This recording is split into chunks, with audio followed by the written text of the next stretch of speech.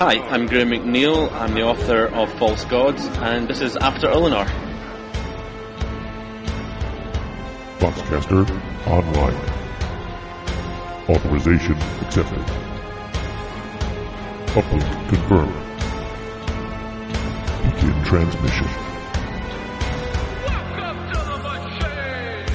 Welcome one and all to the greatest show on earth! Welcome to our ball!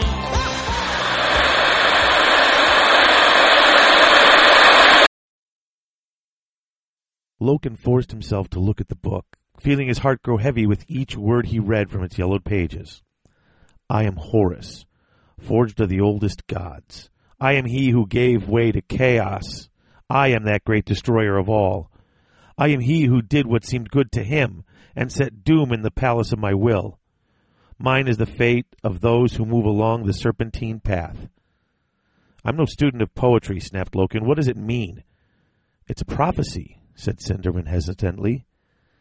It speaks of a time when the world returns to its original chaos, and the hidden aspects of the supreme gods become the new serpent. I don't have time for metaphors, Carol, warned Loken. At its most basic level, said Sinderman, it speaks about the death of the universe. And that was an excerpt from False Gods by Graham McNeil, published by Black Library, Book 2 of the Horus Heresy. And welcome to... After Eleanor. Hi, Greg. Hi, David. How you doing? I'm fantastic. I took up a lot of time in the intro because I read a bigger passage, but I think that one part really sort of sums up the whole... Yeah, I forgot that bit was in there until rereading it, actually. Yeah. As I went through it, I was kind of reading, looking for, because each time we, two. So we've traded off with the opening passage. You're going to get to pick next time, pick one from the book. But I thought that just really... I'm like, wow, that sums it up. There's a lot in that. It encompasses a lot of the book. That's, that's like a... Seriously, that's like a scene out of a movie. That's where the music goes, da-na, and it zooms in on their faces. If it's, if it's like overdoing it. We're about to go, but first we should thank our sponsor. Absolutely. Og Games, oggames.co.uk. Og Games is the place to get all your Games Workshop at 15% off. They order from GW every Tuesday, so if you get your order in before that Tuesday, it's in with them at the end of the week. They do, GW at good prices. They do a plethora of board games, all the classics as well as the latest hot thing. Go and look on there. They're really good line of magnets for all you 40k guys who want to swap your arms and your dreadnoughts. Or they also do Magic the Gathering at really low prices as well. I just spoke to Ol this week, actually, about he's got a section on his website for books, which is something he's looking to grow. So if you need that next Horus Heresy book and you're this side of the pond, jump on there and you can, obviously it's only the paperbacks, but he's doing other books as well. He's recommended there's an Arkham series by Graham McNeil, ties in nicely, from Fantasy Flight Games. That's up on his site already. And I'm sure if you talk to him, you can order. I'm going to recommend one myself, from the fantasy side of Black Library. Swords of the Emperor by Chris Wright. Chris Wright's a top quality writer, so I'm going to recommend that one, and I might get him to try and star them up or something. So if you're after books, magnets, cheap GW stuff, board games and anything else, go look at Og Games. Well, that's excellent. Start of episode 2, and we did get some listener feedback, didn't we, Greg? We did, which was really, really good, because wasn't too sure what we were going to get, to be honest.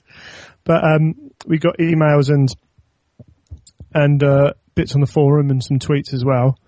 But we just want to jump into a few bits that, thank you to all those guys who sent the really good feedback saying, on the forum there's a load of it, and I know I, for one, got really encouraged by it. We've even gotten a few iTunes reviews. Thank you very much to the people who sent them in. I don't have it up in front of me because I'm an idiot. Otherwise, I'd be able to thank you personally. But already getting some positive iTunes reviews is pretty cool. So yeah, that's it helps us as well as helping other people. Other people see good reviews and whatever, and they'll jump on it. And we'll jump straight in with, we actually got a really nice email from Tim Bochnecht. I'm going to say that all wrong. I'm going to let you take it. I'm going to let you struggle with it because I got no idea. That'll do. That's what he's called We now, don't anyway. need to both mangle his name. It could Unless be you this just got it dead on, because I wouldn't pronounce it the same as you, because I figure we need to double our chances of getting it right. There's going to be a silent letter in there somewhere, and I'm not too sure which one of the ones it is. So, whatever. Pronounce them all. Give it a little extra. But he was brilliant. He sent a really nice, long, detailed email, actually, sharing some thoughts on Loken's rise to his position in the Mournival in the last book. I don't know if you got this as well. Did you, David? Yeah, I saw it. I read it too. Yeah, it was really, really well worded. Essentially, it's putting out the theory that when Loken's in the throne room on 6319, and he realizes he isn't talking to the Emperor, he works out something's wrong, and there's a deception involved. And if there's a deception involved, there's probably a reason for it. So he acts decisively to step in and try and sort out that situation. And I never thought about that. There's something here, the War Master's coming, that maybe subconsciously he's actually protecting the War Master. Something here that's not right. Yeah, I'm not letting him walk into it. The false Emperor wanted the War Master there, and something's not quite right. So he steps in and forces the hand of the Emperor on the planet, which means that Horus isn't subjected to any kind of attack, which potentially could have damaged him. Yeah. So, and he's the only one who sees that. So Horus arrives and, the devastation's occurred and he knows what's gone on. He's already got his eye on Loken. Yeah, he's already a captain, and you watch how he moves through. He beat Abaddon to the... he beat him in the race to the spire. So... Yeah. Yeah, I thought that was really good, actually. That was... it makes sense, certainly. Yeah, it was pretty cool, and I hadn't thought about it before at all like that, and so it was nice to get a different opinion. Yeah. Oh, excuse me, sorry. So yeah, that was brilliant. And if you've got anything like that and you want to feedback, say Tim sent us a really great email. If you want to send us just a little bit of information, that's fine. On the forum side of it, username Grok. Wanted to point out we right at the end of the book, probably due to being a bit tired, we neglected to mention that the Lunar Wolves changed their name to the Sons of Horus. Did we miss that? Well, he seems to think so. So yes. But I haven't gone back and listened. He said it, and I just took his word for it. But it seems like a big thing. I mean, considering how much notes we took, I apologize if we missed that. Or maybe that we didn't go into it is the reasons why. Okay. Which I thought, we could just have a quick little chat here. I mean, sure. To me, it was a little bit explained through the book already that they said that it was to enforce his place as War Master. And to show all the other legions that, Horus has got this position. You should be looking up to him. Things have changed. They're not the same as they were. He's under a lot of pressure, and as I read the second book, I start to realize it even more. How much this, I mean, at least twice, possibly 3 times in the book, someone hears him say, like, Father, I can't do this. Yeah. And at the point after the Interrex attack, his mindset's changed a little bit there anyway as well. So it's kind of he's snapped to a slightly different viewpoint of actually no. Well, if you think of it as adolescence, he takes this step away from exactly what his dad's doing. He decides to interpret. I think I know we have a straight policy, but I think Dad would want to at least give him a chance. Now, everyone else is telling him no, he wouldn't. He's trying something on his own, and it goes horribly wrong. Yeah. And he snaps back to, you know what? He says, I can't do this. I can't do it this way. And he goes, and that's when he's like, you know what? That's it. I'm going to do it exactly like you told me. Yeah. Yeah, Yeah, and pretty good. And it's a bit of psychologically damaging to him, and I think that's part of what makes him a little vulnerable. There's a real regression into... Yeah, he was trying to step out and it's pulled him back into where he was, kind of thing. Exactly. I mean, Sanguinius makes him tell the Mournival, which is, your nice little plot device so that we can hear the story, about how he can't make any mistakes, and he's already made 2. And, I mean, putting that out there like that, I mean, you can see how much, and Sanguinius already knew, so, he's been talking about it for a while, and, I mean, he had this, he couldn't possibly live up to what's been, what he's been given, and at least that's how he's starting to feel. Yeah. And so he changes the name, and that's like the first step. And no, I'm gonna, go. I don't know. I could be wrong. I could have it wrong. This is, it feels like he's putting a definitive kind of line there and moving on. But I mean, there's lots that could be read into it, I think. And someone will come up with different reasons from us, I'm sure. So. Yeah. But I think we've done a little bit of that, so that's good. Absolutely. Do we have anything else we wanted to hit? We just had one more. Finally, Eiklos on the forums was talking about the first book was very bitty. It was very kind of short series of events that occurred and were cleared up and moved on and left. I guess I didn't get it I didn't see it that way. I didn't personally. I can sort of see why, looking back. I think potentially, I don't know whether this is the case of this person exactly, but if you look at it as a single book, I think potentially yes. Well, yeah, because there's a lot of characters who need to be introduced, and you need to know where they are and where they're from. So when they show up in the 4th reel of the film, yeah, and it's not just that. I mean, 6319 was a third of the book and stopped. Murder was less than a third of the book and stopped. But these are all they're more like chapters of the trilogy because it is a trilogy. So that's the way I look. They're extended chapters as opposed to sections of a book, as it were. Right. Okay. That's how I feel anyway.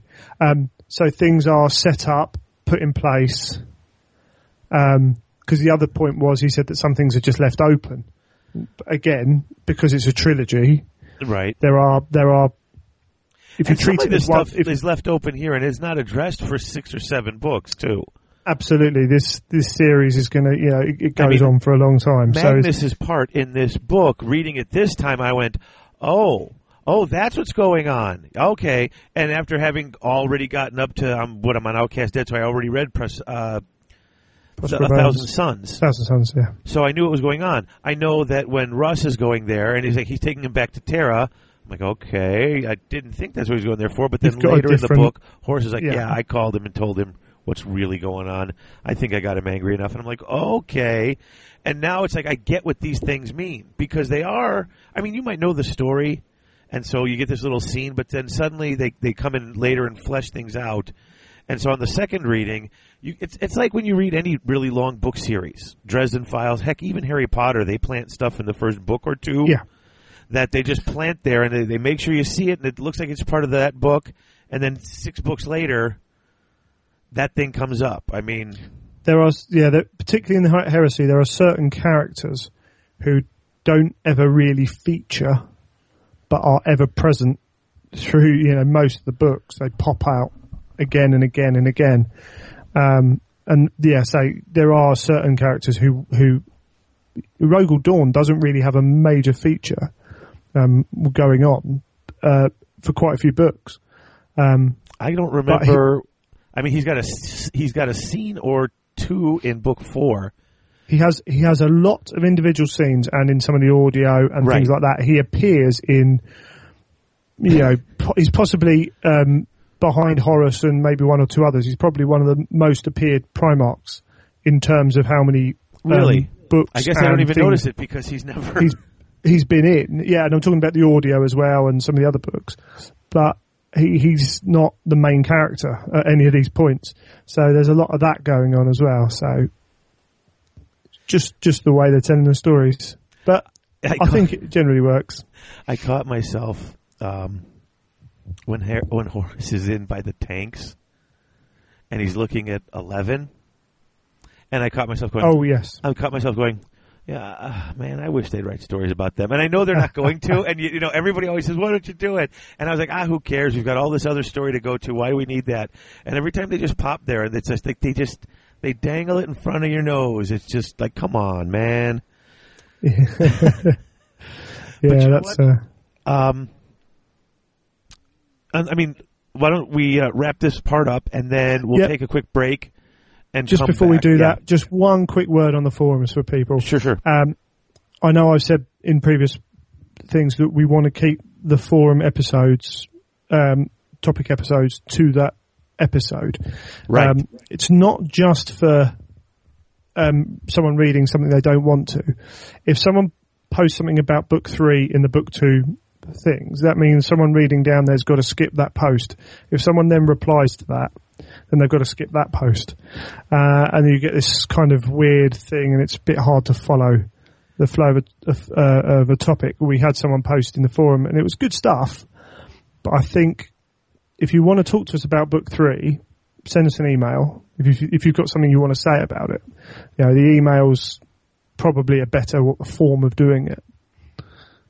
Yeah, and that's not. Agree. I mean, and if I'm not if you were the person who wrote it, we're not trying to jump on you.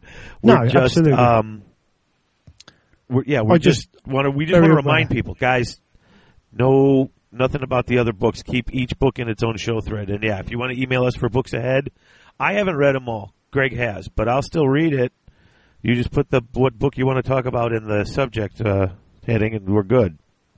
Yeah, it's just that, you know, I don't want to stop people talking about these things, but I'm just, I've got friends who are reading this now, who are jumping back, and we've had people email us and tweet us and say, you know, they've just started on the heresy because of the podcast. So keep it going. It's good chat though, so keep it going.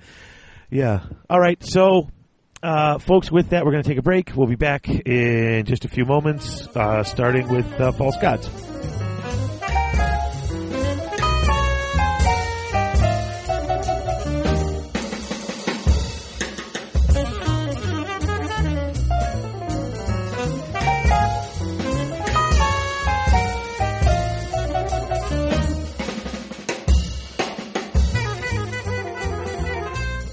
Are back, and it's time for False Gods. Hooray! So there's another one. I may have to put my actual reading of the Horus Heresy on a break until I can. I think I got to read Galaxy and Flames now. Like as soon, like right after we're done with the show, I'm going to pick up Galaxy and Flames and start, because I was finishing up the last of the book today. Like so was I. In the beginning of the show, finishing up the book. Right before we started recording, after we got in on Skype. So, but on second reading, well, that's not your second reading. What'd you think of it? You always liked this book. There's only one book I'm not particularly fond of in the whole series. Which one, may I ask? Battle for the Abyss. Oh, okay. It's not a personal favourite of mine. Yes, I like this book. I've always had one issue with this book, which is the major issue that everyone seems to have with this book, which is the actual fall of Horus.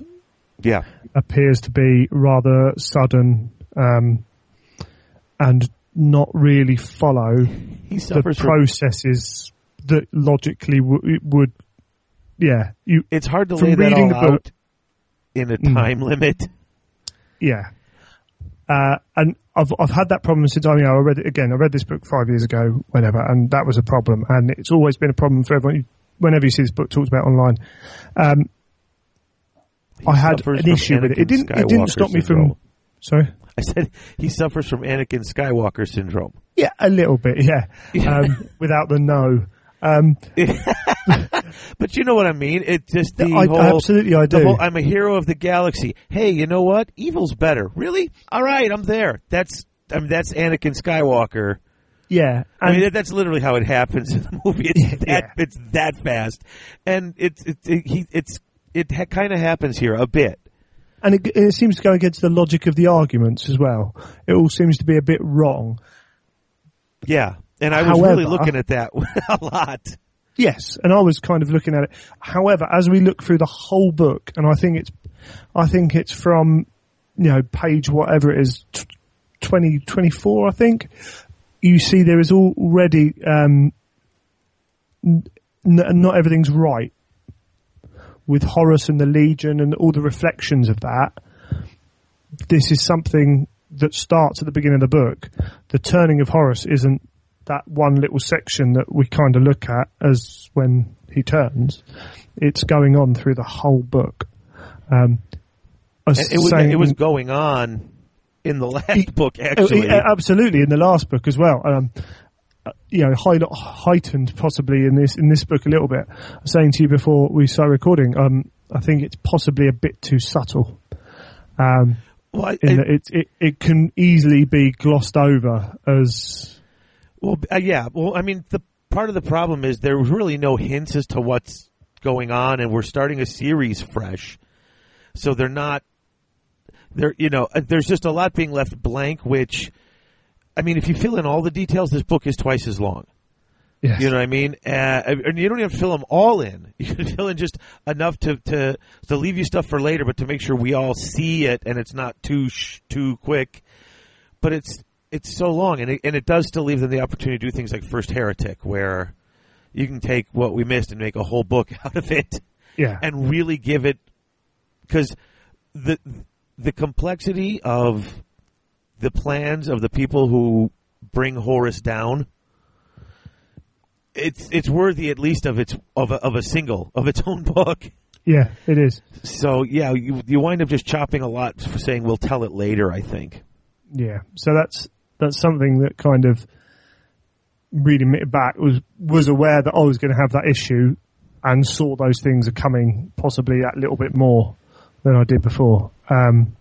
The other thing I really liked about this book actually was McNeill. The timeline is you're doing a lot of flashbacks. So there's that one brief little section about say Loken's sitting there talking, I'll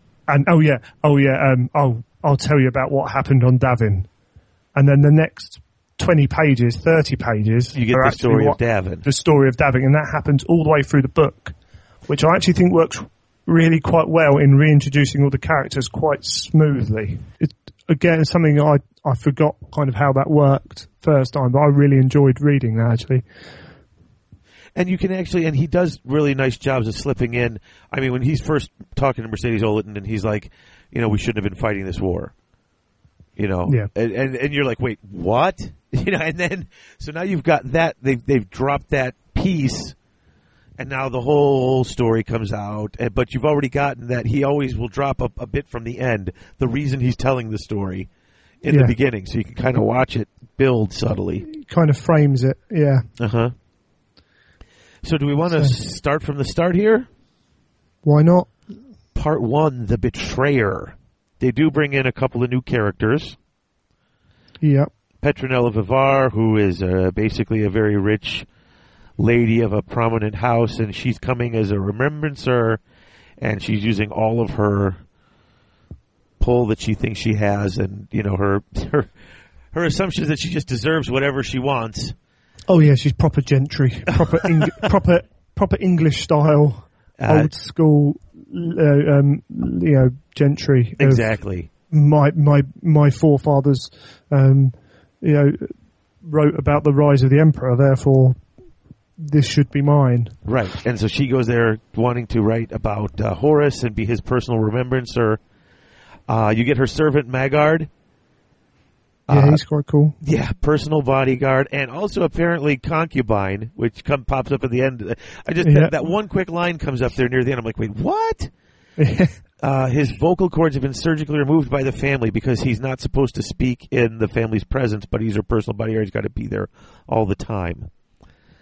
But she has a nice little plot device. She has a quill that picks up the thoughts of the people, so you can think it, and the quill will write it. Yeah. So she has it around, and she writes with it when she writes, but it's nice to have it around because she can pick up his thoughts when she needs to know something from him. She's quite an interesting character because as you read through the book, she is almost purely there just to link a few things together and do that. She's a bit of a plot device. She is a bit of a plot device without appearing too much as a plot device. It's by throwing her up there as a character who makes their presence known in every scene. Yeah, I mean, she talks to Horace at a couple of points, almost as if she thinks, she's not quite his equal, but she's above most of the other people there. It's bluster, but she's used to being treated like he's treated, and it's uncomfortable for her. So there's at times when she ruffles her feathers a bit, and it's like, okay, lady. That's the easiest way to make it not look like a plot device, though, is throw her up there in every scene and fill her out enough that she seems like a regular full character. Yeah. Hide in plain sight. Her bodyguard, though, is the really cool one. Oh, yes. He's a nice little bit of plot device as well, but it's a little his stuff comes in more subtly, so it's nice. I like that guy. And then what else? Then we got the crew of the Dies Irae. Dies Irae, whatever. The Day of Wrath. Latin. Yeah. An Imperator class Titan. I got no idea what that means. Okay. You've got the. Right, is it a really big? Is it one of the biggest Titans, or is essentially yes?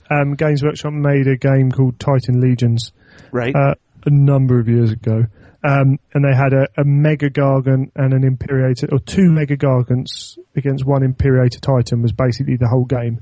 Gargants, that's that giant orc thing, right? Yeah, the giant orc thing that's the toy you can buy is a Stomper, right? Which is a mini version of a normal Gargant. And then the Mega Gargant is a bigger version of the Gargant. Okay. The Imperator, this one I don't think has the crenellations. Basically, an Imperator Titan has hundreds and thousands of troops living in each foot, and it can disgorge them in the middle of battle. It has. That's what he's talking about, the crenellations at the tops of the leg joint and the knees. Yeah. It also. I don't think the Dies Irae has it, but the other, because of the height, it's only given at 35 metres or something like that.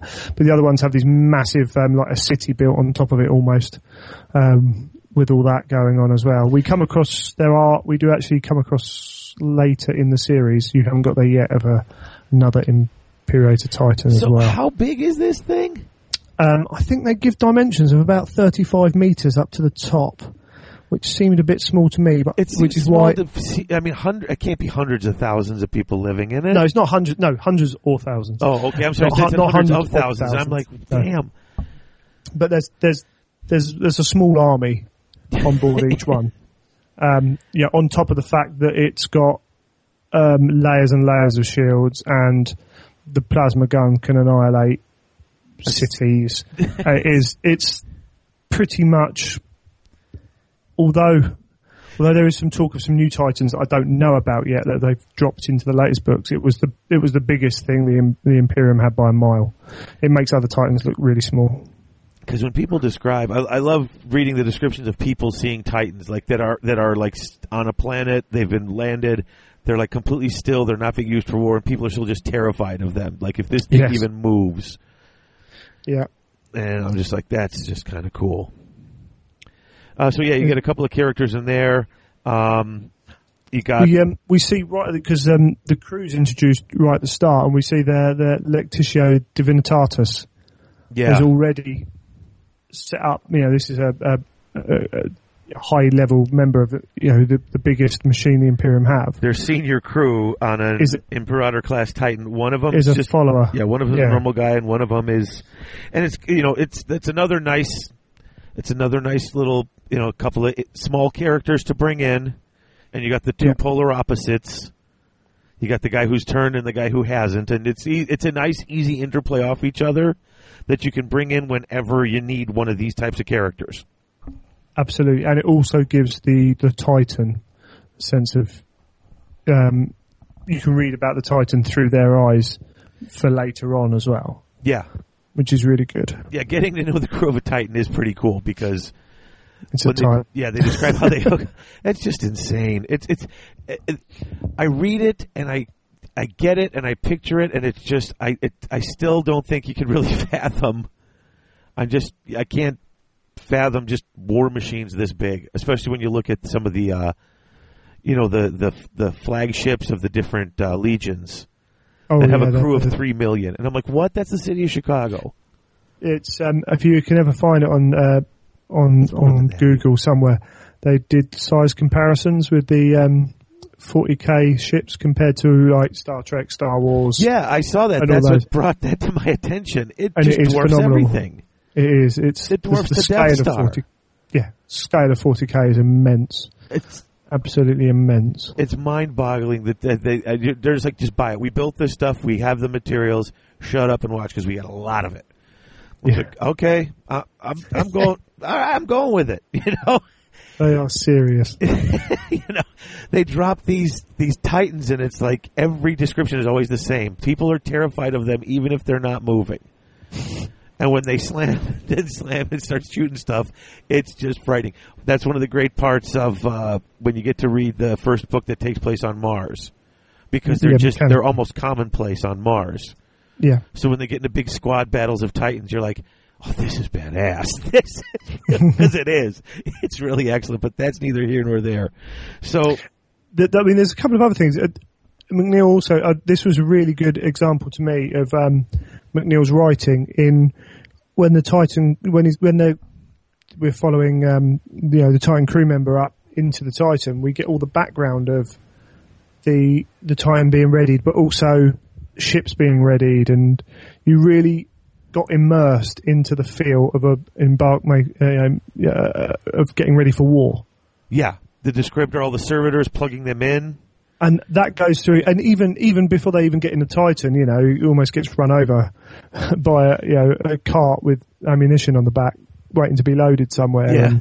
And that happens all the way through the book, and reminded me why McNeil's one of my favourite writers, to be honest, because of all those details that go into creating an image that really did visualise in my head really easily. Yep.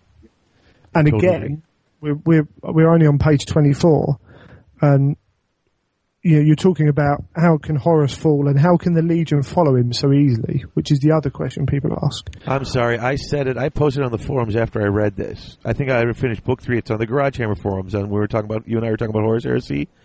I'm Yeah. like, I'd have gone with him.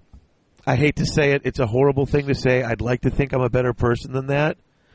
Yeah, But if you read this, how Yeah, anybody says no to him. I mean, there's a select few people who knew something was wrong and were able to stand against him. And you're talking a couple. I'm not Yeah. that guy. I'm sorry. I'm not. I'm not that guy. I know me. I'd like to think I'm a good person, but I am not one of those people. I would have fallen. I really would. especially when you look back right to the start of this book. So it's page 24. We've been over this before, my friend. Horus's authority comes to the Emperor. We forget that at our peril. That's as may be. But it's been many a dark and bloody day since we fought with the Emperor beside us, hasn't it? But hasn't Horus always been there for us on every battlefield? And that's page 24. They put the Wait, descents where are in we? there. Because I don't see that anywhere. I'm not on page. Your page numbers might be slightly different because of Oh, that's right. I'm reading the hardback. It's Titus, Cassar, and Jonah. All right, on the softcover version, then, you've been over this before. It's the very bottom of page 22. Okay. But yeah, you've got this, people already, thinking more of Horus as their leader. They're not speaking badly of the Emperor, but they're just saying, well, he's not around anymore. Nobody wants him to be gone, but it's like, it's one of those things where, well, he's gone now, and we got to keep going without, Tommy moved away. He was my best friend, but now he's not here. They kind of resent him a bit for it, but he's not there. Horus is. There's an easy surrogate. Absolutely. So that's right from the start of the book.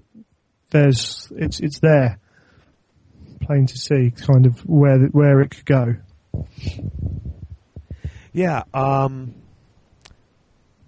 So then we get to Horus lands on Davin, in chapter 1, the ships get there. Yeah. And then it starts on chapter 2 with Mercedes Oliden with Loken, and she wants to know what happened on Davin. So you got what you just said. And then Abaddon shows up, and he tells Loken he's getting soft, and he shouldn't be talking with these Remembrancer people. There's a lot of tension going on there. And I'm wondering if is that completely post-Davin, like post Horus, coming back. You don't know how far back you are yet, but you know there's a problem coming. And that's, once again, she asks a question, and you get this little hint at how the story's going to turn out. Yes. And Abaddon, again, he's hardened even more. The Zenobia, what happened there has hardened him even more than he was before that all happened. Exactly. He won't take no rubbish from anyone. We go down onto Davin, and there's a load of little kind of snippets in here as well. McNeil makes it clear that Davin was won by the word bearers were here. They bought this planet to compliance, and they stayed behind and made sure that it worked and everything was sorted. And which, if you don't know anything further in the story, you've got Erebus. But even later in the book, that becomes more kind of, yeah. Yeah, I mean, it makes sense. Word bearers have been here for a long time. Okay, yeah. Yeah, and that slips through, and you start to see it. So even if you don't know more, Erebus is there, and things just all start matching up with this place. And he's the one who asked him to come here. So it's all laid out. We know this is a bad place for him to be. So they go down to Davin, and the Luna Wolves are impressed by the courage of the people. Horus himself said that they could learn much from the people of Davin. That was in reference to when they actually fought them. Right. Yeah. They were they were impressed by the courage. These people had no chance, but they were brave and did what needed to be done. And word bearers had been there spreading the truth of the Empire. So Loken just is uneasy with this. He's been uneasy the whole time they've been on their way there. He doesn't like Davin. He doesn't understand where they're going back. He's just not pleased with it at all. Yeah, definitely on edge. Yeah, he's. Excuse me. He's not comfortable with what's going on already. Yeah, so he's already uncomfortable with, and then you get this great scene. Malaghurst brings Horus the request from Petronella to come and see him, and he has a sort of bizarre conversation with Horus. Horus is like sitting in the dark, and he's like, you don't want to be bothered with this. He's like, what? I can't, she just wants to be remembered, so you don't need that nonsense. And he snaps at him. What? I don't deserve to be remembered? Yeah. And you're like, okay, where's this coming from? And it's weird because he really snaps, and then boom, he snaps back, and it's gone. And at first when I read this, I thought it didn't work. Like, I was like, okay, he snaps really bad, and then he's just all back to normal Horus. And it seemed sort of cheesy and weird, and nobody seemed to notice it that much. But I'm supposing if you've got the sort of personality that these guys have, you see it in other stories with supernatural creatures. Yes. Where they lose control for a second. You're like, whoa. But before you can even get scared, they snap back and like, and they're smoothing things over. And it's that kind of personalities, that charisma that they have. So it's not as clunky as I remembered it being in the first. No, I didn't mind it at all. To me, it was just that little bit of Horus slipped and was like, "Why don't I have to be? Why do I always have to be the guy that does all the work and doesn't get any of the recognition?" Exactly. I'm under all this stress. I've got all these requests coming from Terra and these people who don't appreciate what I'm doing. I'm going to ruin the Imperium that we're building. And no, damn it. Exactly. I want my bit of glory. And then, as you start the third chapter, that does another little flashback. And it's an interesting scene. We don't have to spend time on it, though, because I think people are starting to see the pattern here. Loken is going to Cinderman, who's not doing any more talking. He's just doing research. Loken is concerned about all this demon stuff that he's reading and he's seeing. And Cinderman's just like, I can't explain it. I really can't. And he keeps trying to talk him back to, no, it's nonsense. It's nonsense. Yeah, he's still grasping for that rational reason. Uh-huh. And he's looking worse, and he's there, but he just keeps denying it. Loken's kind of reaching a brick wall with, being able. He's digging for information. He knows something's wrong. He just can't find anybody who can help him because nobody has any idea about any of this stuff either. And that's when they cut back to, Horus comes out and wants to know why he's summoned to the compliant, this world. Yeah, and he's about to do his own theatrical bit in the War Council when Erebus interrupts him and just steals the show. Oh, and he was mad. And Horus, and he just plays Horus, and you can read it in the writing at the time, and then it's reinforced with Loken talking to Ignace afterwards. But you can just read Erebus is just pressing the right button at the right time. Yeah. Just going through it all. Not only did the Imperial Guard or Imperial Army person that he left in charge of this place, not only hasn't he kept it compliant, he's the traitor. And he said, "Screw your father and screw you too." Everything that would just, because he actually doesn't even say, he's like, I don't have to follow Horus or the Emperor. Make sure to mention Horus by name. He's not. Well, I don't see what's going on. He's on the moon. He went up there to pacify it because they were the people who were against you, and he joined them. Basically, everything he could do to upset Horus. Yeah. Erebus has spent all this time with Horus beforehand and knows exactly the buttons. He knows to make it personal, to make it an affront not just to the Emperor but to Horus's own vainglory. That it's not just the Emperor; he's rebelling against you. He's a priest, but he's got the skills of the greatest of politicians, and he understands people. He's a psychologist and a psychiatrist almost in some of these things as you see more and more of him. Yeah, and he's playing on that. Horus is already he's already felt like he's made a number of mistakes. Yeah, and he's playing on the fact that leaving Timber there was a mistake. And who doesn't? I mean, I'm just thinking about it now. The way Horus talks to people, it wouldn't surprise me if after talking for quite a bit with Erebus, that one of these other stories might come out if he's gotten that tight and close to him. I mean, Horus talks to him. It seems to be talking to him a lot. I mean, Loken actually mentions how he's been spending all his time with Erebus. Yeah. So if he trusts him, some of these little insights might have come out. And Erebus doesn't need to be hit over the head. He understands how to play people. Absolutely. And to cap it all off at the end of the meeting, he's seen slipping the lodge token between Abaddon and him. Yeah.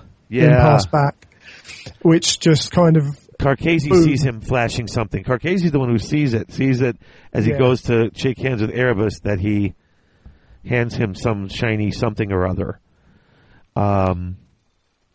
So when we get that scene of Loken finding out this information from Carcasi about what had gone on, and Erebus is lying. I don't know what about, but he's lying, and it was a performance. And he wants him to do this. I mean, because he gets Horus pissed enough that not only does Horus said we're sending a spear tip to the moon. Yeah, but he made it that going personal. In there. Horus is like, I'm going sorting in out. there. Yeah, and they're like, I'm sorting out my mistake.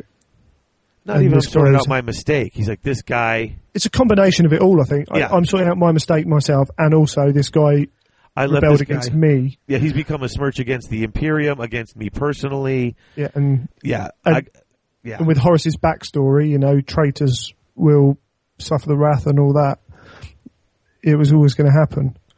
Yeah. So you've got all that going on, and then Abaddon rushes in, kind of sees him talking with the Remembrances, like, leave him, he's nothing. And then, Ignace asks him about the token. Already yelled at him about, Can I ask you a question? No. Yeah. And he asks it anyway. First of all, he just told him no. Abaddon thinks nothing of the people beneath him. Really nothing of. He thinks nothing of not just Remembrancers, but of humans in general. He's kind of got a disdain. He's one of these aloof. It isn't necessarily aloof, but he's just like, I have no time for that nonsense. I'm doing this. And when he asks the question anyway, after being told no, and then asks him what was that you gave him. I mean, that was... Yeah. Loken quick jumps between him and screams at him to run. Just get out of there. And it's... Loken's trying to kind of, the remembrance, they're there to do a job. That we want to build this society and we need these people to feed back and blah, blah, blah, blah, blah. And Abaddon's just there going, no, I'm going to kill him. He can't talk to me like that. Yeah. And it was like, bang, the difference between Loken and Abaddon was there. Yeah. Boom.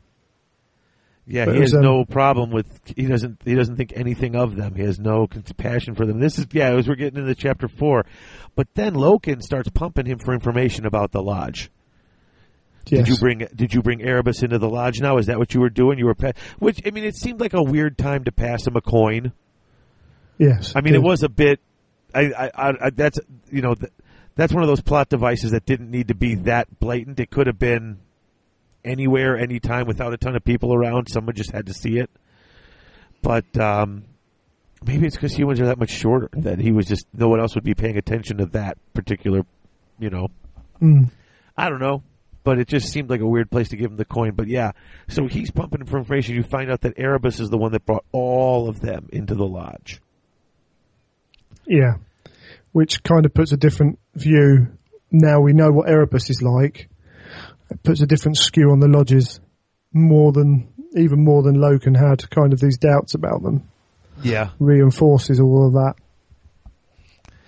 Yeah, and then Loken starts thinking about what Euphrates Keeler had said to him, and basically that Erebus is a liar. And he actually asks Erebus about the warp. He goes and goes to talk to him because he's upset. And he just can't believe what Erebus is telling him. He's like, there's something not right about this.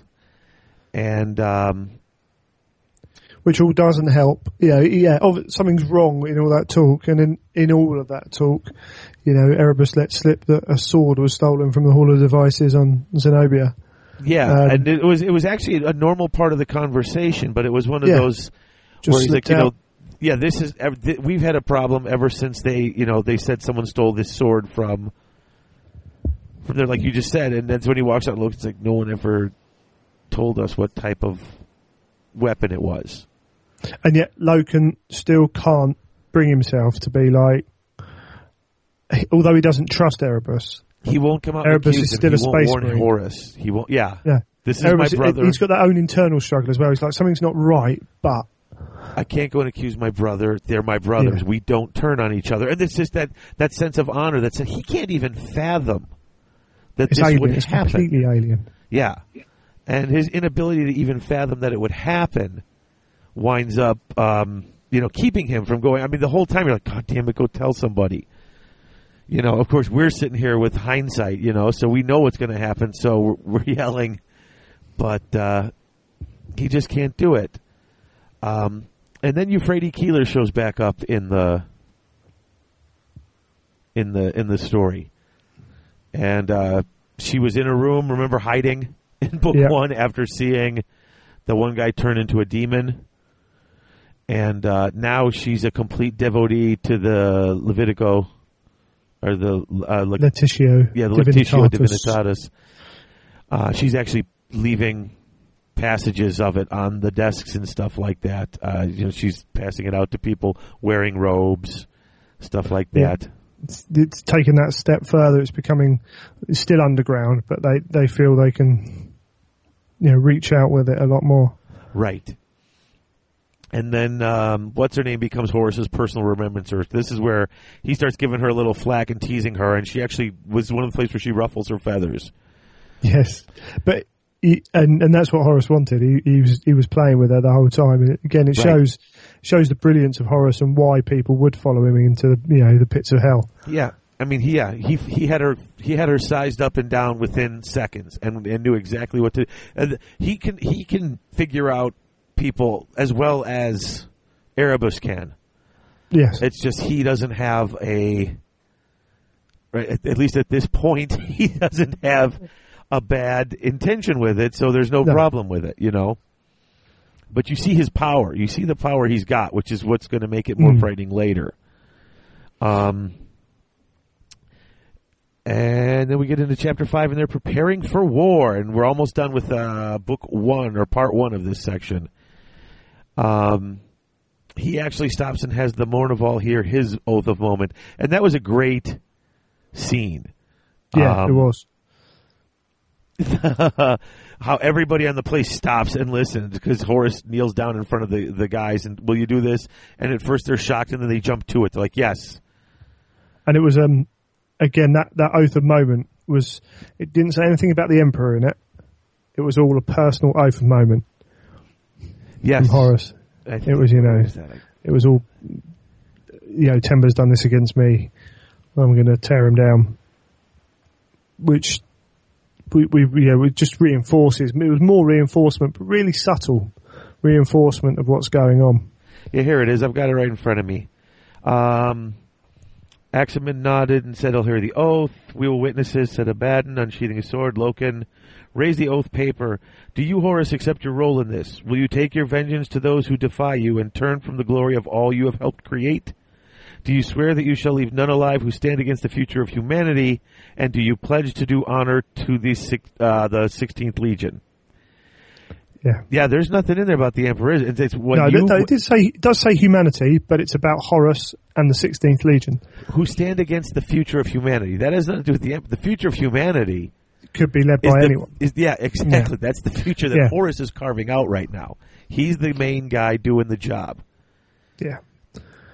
And it's taxing him to the limits of his abilities, and I think that's also a part of what comes into this later. Is he is the best among them, and he's being buried under this job, and being used to being the best all the time.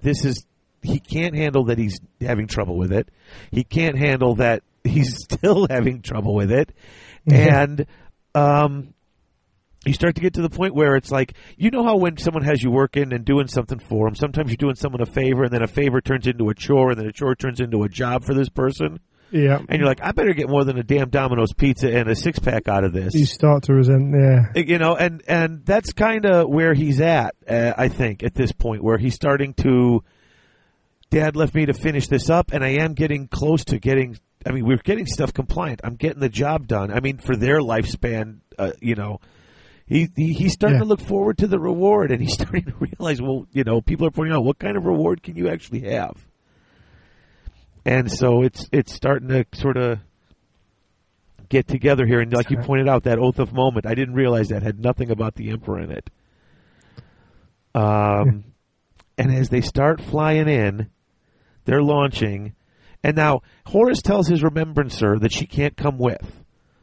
But and then here comes the, what did you call them? What did you call her? A what?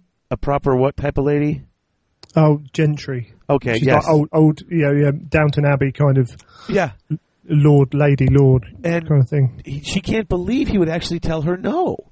And so she's like, well, he gave me sort of a look when he was leaving, like, okay, I can't say it's okay, but you go ahead and I'll meet you down there. I'm certain Horus gave her no such look, but this is who she is. Absolutely. You don't stop her. And so she's going down there. And all of a sudden, a speech starts coming in over the Vox channels. Yes. And it's similar to the I am Samus, whatever, from the first book. Like that. And Loken is like, what the crap? He's like, he's up. This sets him going automatically. He's find that, stop it. And wouldn't you know, it's being broadcast from a very specific point that they can easily lock in on. Yeah. I'm right here, Horus. Absolutely. It's the voice is too similar to be accidental, was one of the quotes. Yeah. And the War Master Horus is there saying, "Yep, it's nothing. It's just propaganda." And it's like, yeah, we've heard that before. Yeah, we heard that before. Exactly the same. Exactly the same arguments were coming back. Yeah, everything was happening. This time, Loken's not buying it. He's like, yeah. Or even if it is, even if Horus has it right and it's just crap in the warp and he's wrong, he knows what's coming out of there next if this is what's going on. Well, yeah, what can happen? He knows don't the potential. pretend like it's nothing, because I know it's not nothing. You could tell me it's not what I think it is, but don't tell me it's nothing. And when they land, it is a rancid, smells of death and decay, rot. The trees are held together by the rot. Yes, and they actually say, what is with this place? And they say, listen, this is supposed to be just like Davin, hot and dry. Yeah. So the whole planet has turned into this fester, and of course, everybody knows the planet's been Nurglized. The moon's been Nurglized. For Warhammer and 40k fans, yeah. I mean, even the name, there's a strong, even Nurgleth. in the voice, it's Nurgleth. It's the links are there. This is a demon. It's always easy to show Nurgle as the one who's infected him. I mean, well, he's the god of infection, but I don't just mean infected. If you see people who are devotees to one of the other three gods, it's not as obvious. It's easy to use Nurgle, and it works for this. I mean, it works great. It's a great scene. It's just, and I love Nurgle. That's my god. That's the one that's the one I like of the four. But it's also just the easiest one to portray in any sort of novelization or story because you just cover everything with yuck. Yeah, that cycle of death and rebirth and everything else, and pustules and what have you. Yep.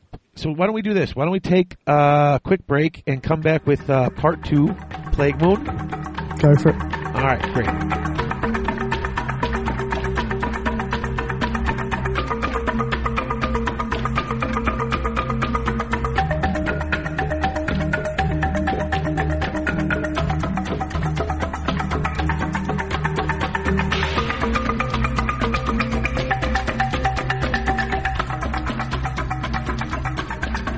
And welcome back into part 2 of False Gods.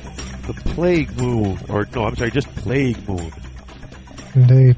And here we are, ready for another battle.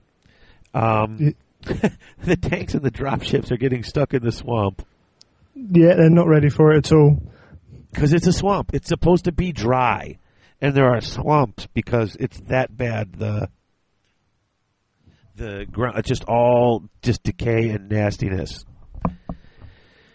And so the Astartes are going ahead in their armor and their musculature is allowing them to just quickly outstrip the army's pace. And when Loken says things like, hey, we got to slow down for these guys, Abaddon's like, nah, they need to keep up with us. We're the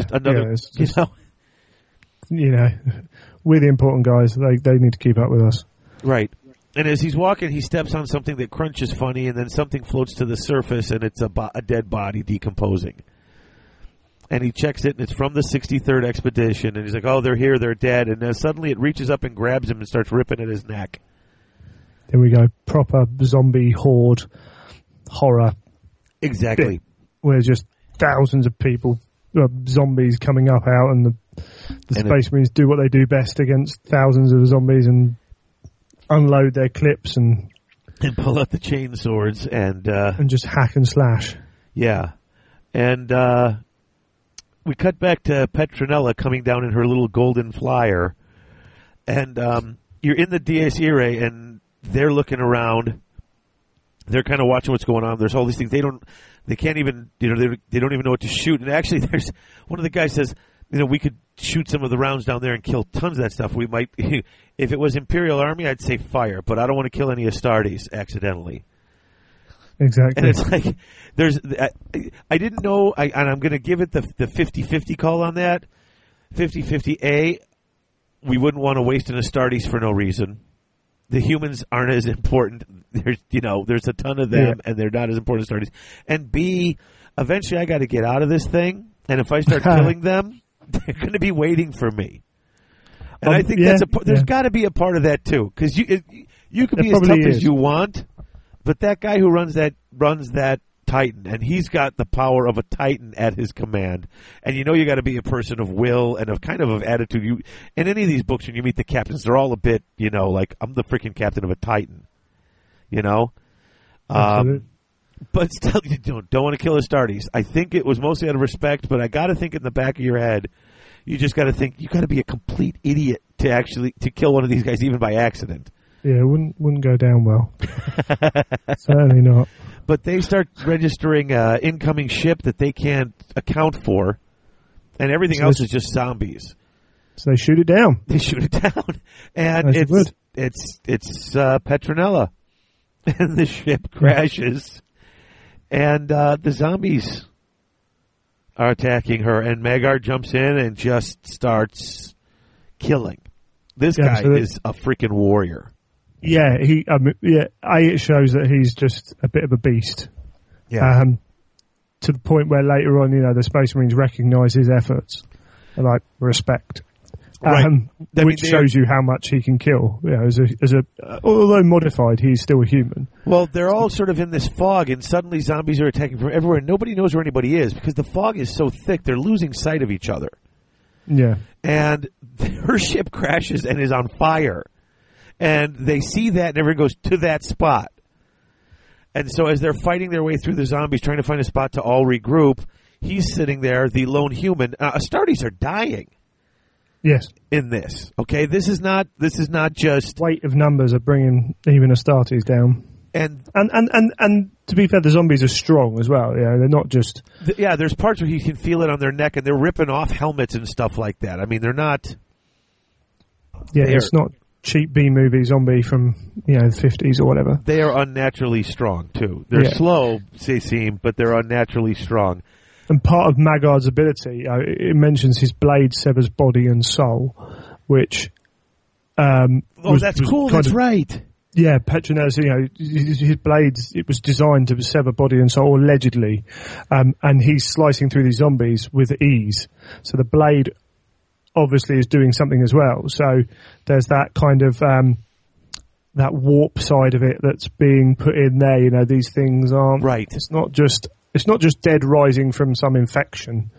It's a magical weapon, so the ethereal has no chance against it. Absolutely. Sorry, that's a fantasy reference. I apologize. It's the wrong format. But they finally all converge at the ship, and it's basically he's been fighting and fighting and fighting, and he's starting to get to the point where they're getting to him. But he's lasted that long. As long as it's taken these guys to get to him, he's held out on his own. And as he's about to go under, the bolters start firing. Yeah. And the Space Marines have all arrived at that point, and they sort of save all of them. But there's a great scene that comes up with it, and it comes in later because Horus shows up there, and it doesn't happen later. Horus shows up there, and he basically tells her off for being there, and then says something about if this, basically says how what a great warrior she's got as her guard. Yes, and I think he just starts crying, doesn't he?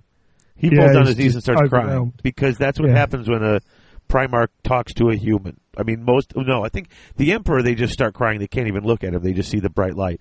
But the Primarchs, they fall to their knees and start crying. Oh, boy. Excuse me. And then Horus just says, well, you're going to have to keep up.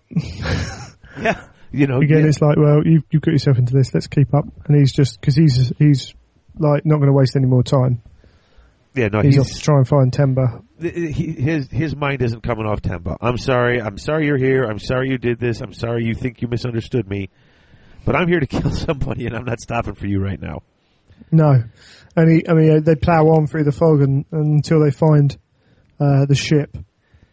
Yeah, and they get there, and Erebus wants Horus to go in. You should go in there and get him, boss. And Loken's like, what are you, stupid? And they really start arguing back and forth. And Horus is going in anyway, but Erebus is there all the time, prodding and pushing and cajoling. And Logan actually begs Horus to listen to him. He says, please, don't let him just... No, we got massive Titan there. Just pound that ship into oblivion. Yeah. And then go in. And he's like, no, I'm still going in. It's personal, and Erebus is just pushing him on that all the time. But he does make one concession. He's still not completely gone. He hasn't been blinded to even strategy. He's like, okay, I'm going in anyway. But you're right. I should. I mean, it is right there. So before he goes in, he does let the Titan shoot it up. Torgadden comes to talk to Loken, and he's like, "This isn't right." And so you start to see at least somebody agrees with Loken. Yes, he can see it. And Horus sets out, and he puts Loken and Torgadden on rear detail. Now, I think Torgadden was already on rear detail because he had, you're going to have someone at the front, and each flank in the rear, and you have Aximand and Abaddon left and right. But he actually sends Loken's team in the front, or people, doesn't he send people from his team in the front? But he has actually Loken in the back with Torgadden, and everyone's like, "Oh, what did you say to him?" Well, yeah, he just makes the point of having those guys as being the cover, the rear guard. And so they go in, and their voxes, their voice communicators they can't reach each other. They can't reach each other. They can't, they got no signal in this ship for some reason. So they lose track of each other, and then the ship falls over. Yeah. Just falls over onto its side. They shelled it from a Titan. Yeah. And it took a big beating, and now as they're clomping through it, it tips over. Sinks into the marsh a little bit more. Horus is separated from Moy and his men. That's right, Moy. And he's spiked through the chest as well by Gerda. Yeah, which he grabs and rips out, and his chest starts pretty much instantly healing. Yeah, it's brilliant, isn't it? To be that's kind of awesome. And then I call them the plague bearers, but basically the zombies. There are plague bearers in there as well. Once we get into that nearer the ship, it actually talks about the plague bearers. It describes them. One eye with a horn, with a horn with distended bellies. So we've now gone from just having zombies. We've got plague bearers as well. Demons. Everyone's being attacked at this point. Horus gets up to the command station, and there's Temba, who is obviously a Nurgle herald at this point. Yeah, massive. Yeah, figure that shouldn't be able to support his own weight, and huge. Yeah, distorted, as it were. Yeah, just way beyond anything close to normal size. This huge, monstrous thing. Moy at his feet, dead. Yeah, and there's the end of chapter 7. Moy's feet dead. You're like, oh boy, Horus is going to be pissed. But we cut back to the fighting. The zombies are attacking still. The Titans are helping. Every once in a while, they go through and step on a bunch of stuff. They go basically clomping through around the area just outside where they know all the Space Marines are centered. So the Space Marines are taking care of the immediate threat. And these things are stomping around around the circumference, smashing everything they can up. And there's a great part where Loken actually feels like they're not fighting to the best of their abilities because he's worried about Horus. He can't concentrate on fighting. Half a mind's on Horus. While he's facing off against Temba, which is a great little face-off. Temba's telling him all these things that Horus the warp is not beautiful. Aware of, really. The Emperor is a tyrant. Yeah. There's things in the warp, and you don't know what you're doing, and chaos is the first power in the universe. It will be the last. When the first ape creatures bashed each other's brains out with bones, or cried to the heavens in the death throes of plague, they fed and nurtured chaos. Blah blah blah. So long as man endures, so too does chaos. Right. And Horus doesn't know this. Yeah, Horus's response to that is actually, you have got to die. It's like, what? Just everything you just said proves you're sorry. You're going down. Yeah, no, for that's the glory of Nurgleth. I'll never die. And he's like, oh, okay. There's a great part. He brought the blade to his blue lips and said, the War Master Horus. Yeah. And then with a speed that was unnatural and swiftness, the tip of the blade speared for the War Master's throat. He did what they said. He has the anathema. I mean, there you could tell what it is. Yeah, we know that from the first book, from naming your foe. Yeah. So he's got a hold of the blade that Erebus had stolen, and we saw him holding at the very end of the first book. Yeah. And it's just cool. He says the war, and it's great. It's like, wow, it really did work like they described it. Because you hear it, you're like, even when you hear the description, and it's a science fiction story, but he's like, oh, you say the name of your opponent and it'll do all it can to kill him. It's like, wait, what? And that's it. Horace realizes he's not fighting Temba, he's fighting the Blade. The Blade wants to hurt him. He realizes that, yeah, exactly. Yeah. Until he eventually, after he's taken he's had his pauldron ripped off and the sword in the end stabbed into his shoulder, manages to cut the arm off and... Yeah, he parried and did a little something with the sword, which would bend the opponent's sword back in a way that he would be forced to drop it. But of course, Temba's body, and he actually sees before this happens. He sees. Remember in the first book when she did the Picts and she found the shape of the original Space Marine screaming. He sees this Temba guy inside there in his normal form screaming. Yes, and he realizes that's something. So he goes and does this flick to put it out of his hand, but he just holds on anyway. It's like wrist breaks, but he doesn't let go of the sword. No, to get his blow in. Right. And in fact, until the sword arm's removed, and he can kind of... That's when feels he's safe. And at that point we see as the final moments of Temba that the possession's gone. And you're just left with the sad man in he the said, what did I body. do? And forgive me and stuff. And then there's Horus there. I have a little thing marked here. This is the very end. And for me, it's the end of page 157. But Temba's telling him, I fell to this and don't fall. And he's what are you talking about? And talking about the fate. And he says, I saw it, War Master. The galaxy is a wasteland. The Emperor dead and mankind in bondage to a nightmarish hell of bureaucracy and superstition. All is grim darkness and all is war. Only you have the power to stop this future. You must be strong, War Master. Never forget that. And it's not you have the power to stop this in battle.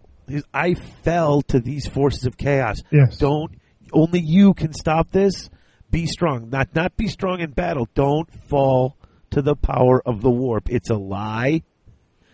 And he gets a warning right here. But the warning's not clear. Because it's one of those dying declarations where... Yeah, because the Emperor dead and mankind in bondage to a nightmarish hell of bureaucracy and superstition. There's already in Horace's mind that bureaucracy has already already started building up and all that. Yeah, no, it's really, really kind of well done. Yeah, what is it? It's like The Fugitive with the one-armed man. You know that movie and the TV show. In the movie version, she tries to call the police. And she's like, Richard, he's trying to kill me. And he's home, and she's trying to talk to him. But it looks like she called the cops and said, Richard is trying to kill me. It's one of those things where that dying declaration gets really confusing. And like you said, but it's there. And you're reading going, oh. And see, and that's the type of stuff I didn't notice really the first time around, I think. And, I noticed some of it, but... Yeah, I think it carries on. Yeah, that pressure's like...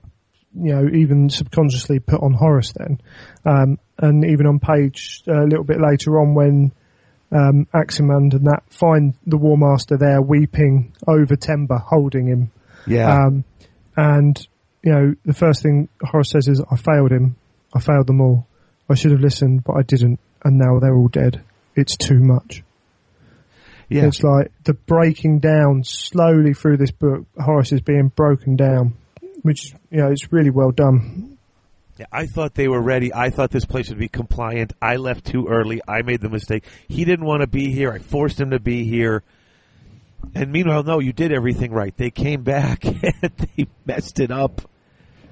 Yeah. To trap you. And everything that goes wrong, they're able to lay it right at his own feet. So that's right. So at that point, in the end, the other guys, because when Temba's dead, all the zombies drop. So, right, all the Space Marines then go. All the Sons of Horus then go into to grab Horus and to bring him out.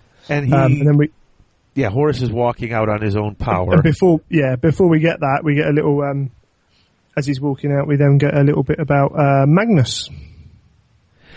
Yeah, well, no, actually, right before we get Magnus, that's when Horus is walking out on his own power, and he gets up there to where everybody is. Oh, he drops just his eyes roll back of his head, and he collapses. And the description is really great in this. Just this giant, like a giant falling and crashing down. They describe it a couple of times from a couple of different points of view, and there's just some fantastic bit there, but they'll actually come back to that. Then we get, like you said, we get back to Oh, yeah, Tisca. sorry, yeah. Yeah. And that's, I was there the day that Horus fell. We get... Right. I was there the day that Horus slew the Emperor. Now I was there the day Horus fell, which is, yep. It's nice. Some more links. It's very good.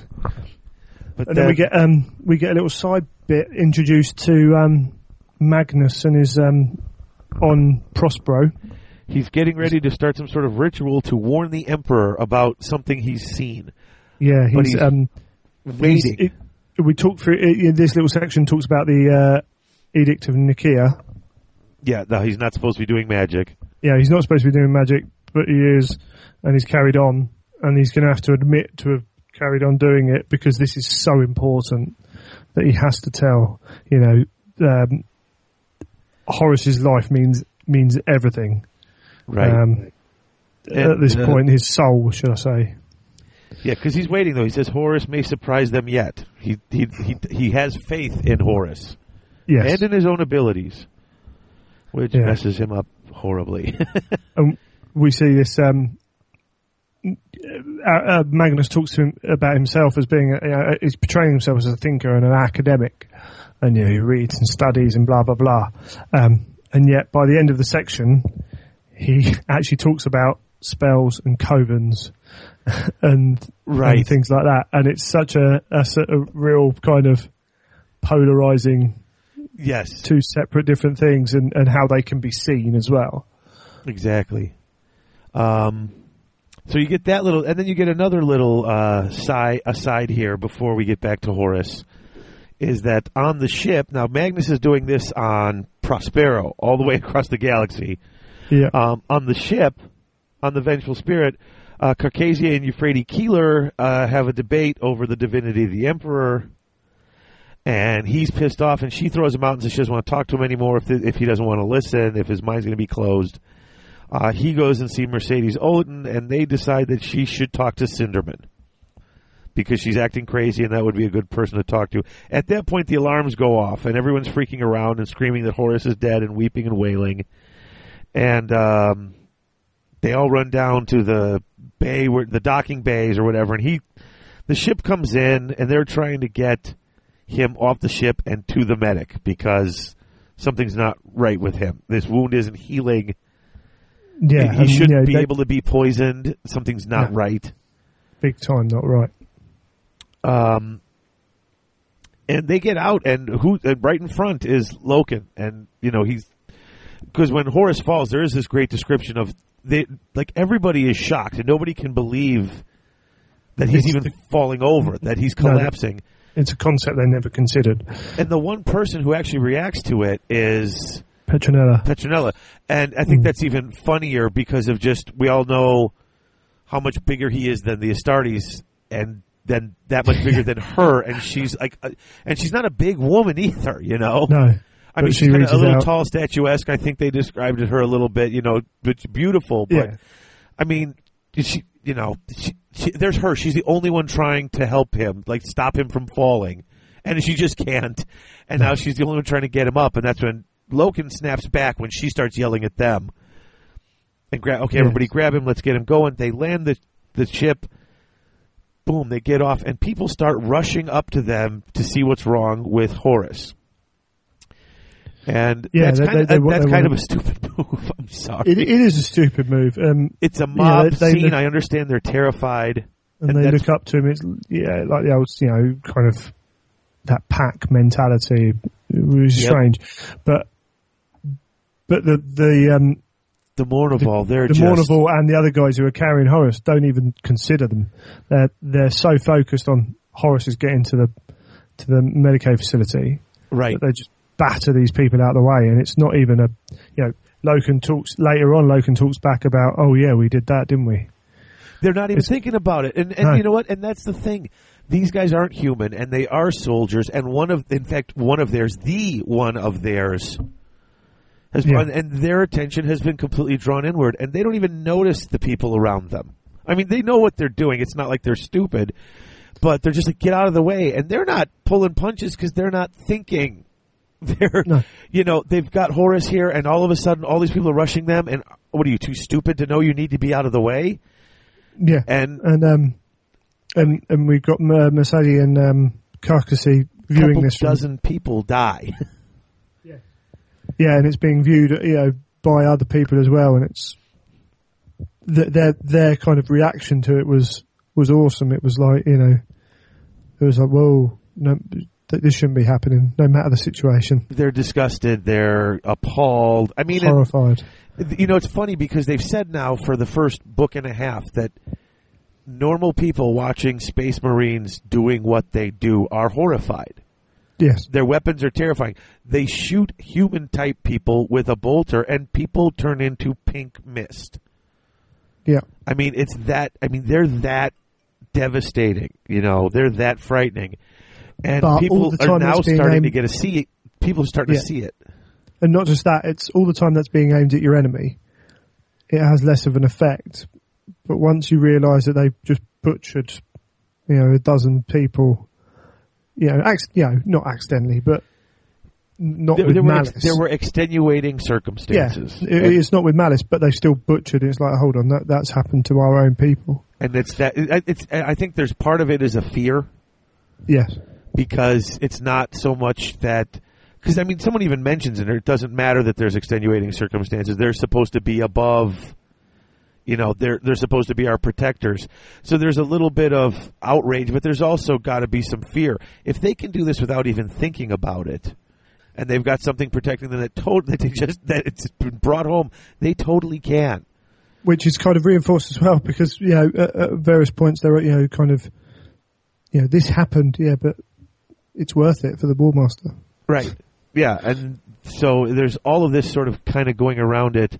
Carcassy gets pissed where after a lot of the hubbub dies down, Keeler is walking around in her robes handing out copies of the Divinitatus, the Lectitio around to people. And that over the next few chapters gets taken up more and more people, and in higher and higher positions.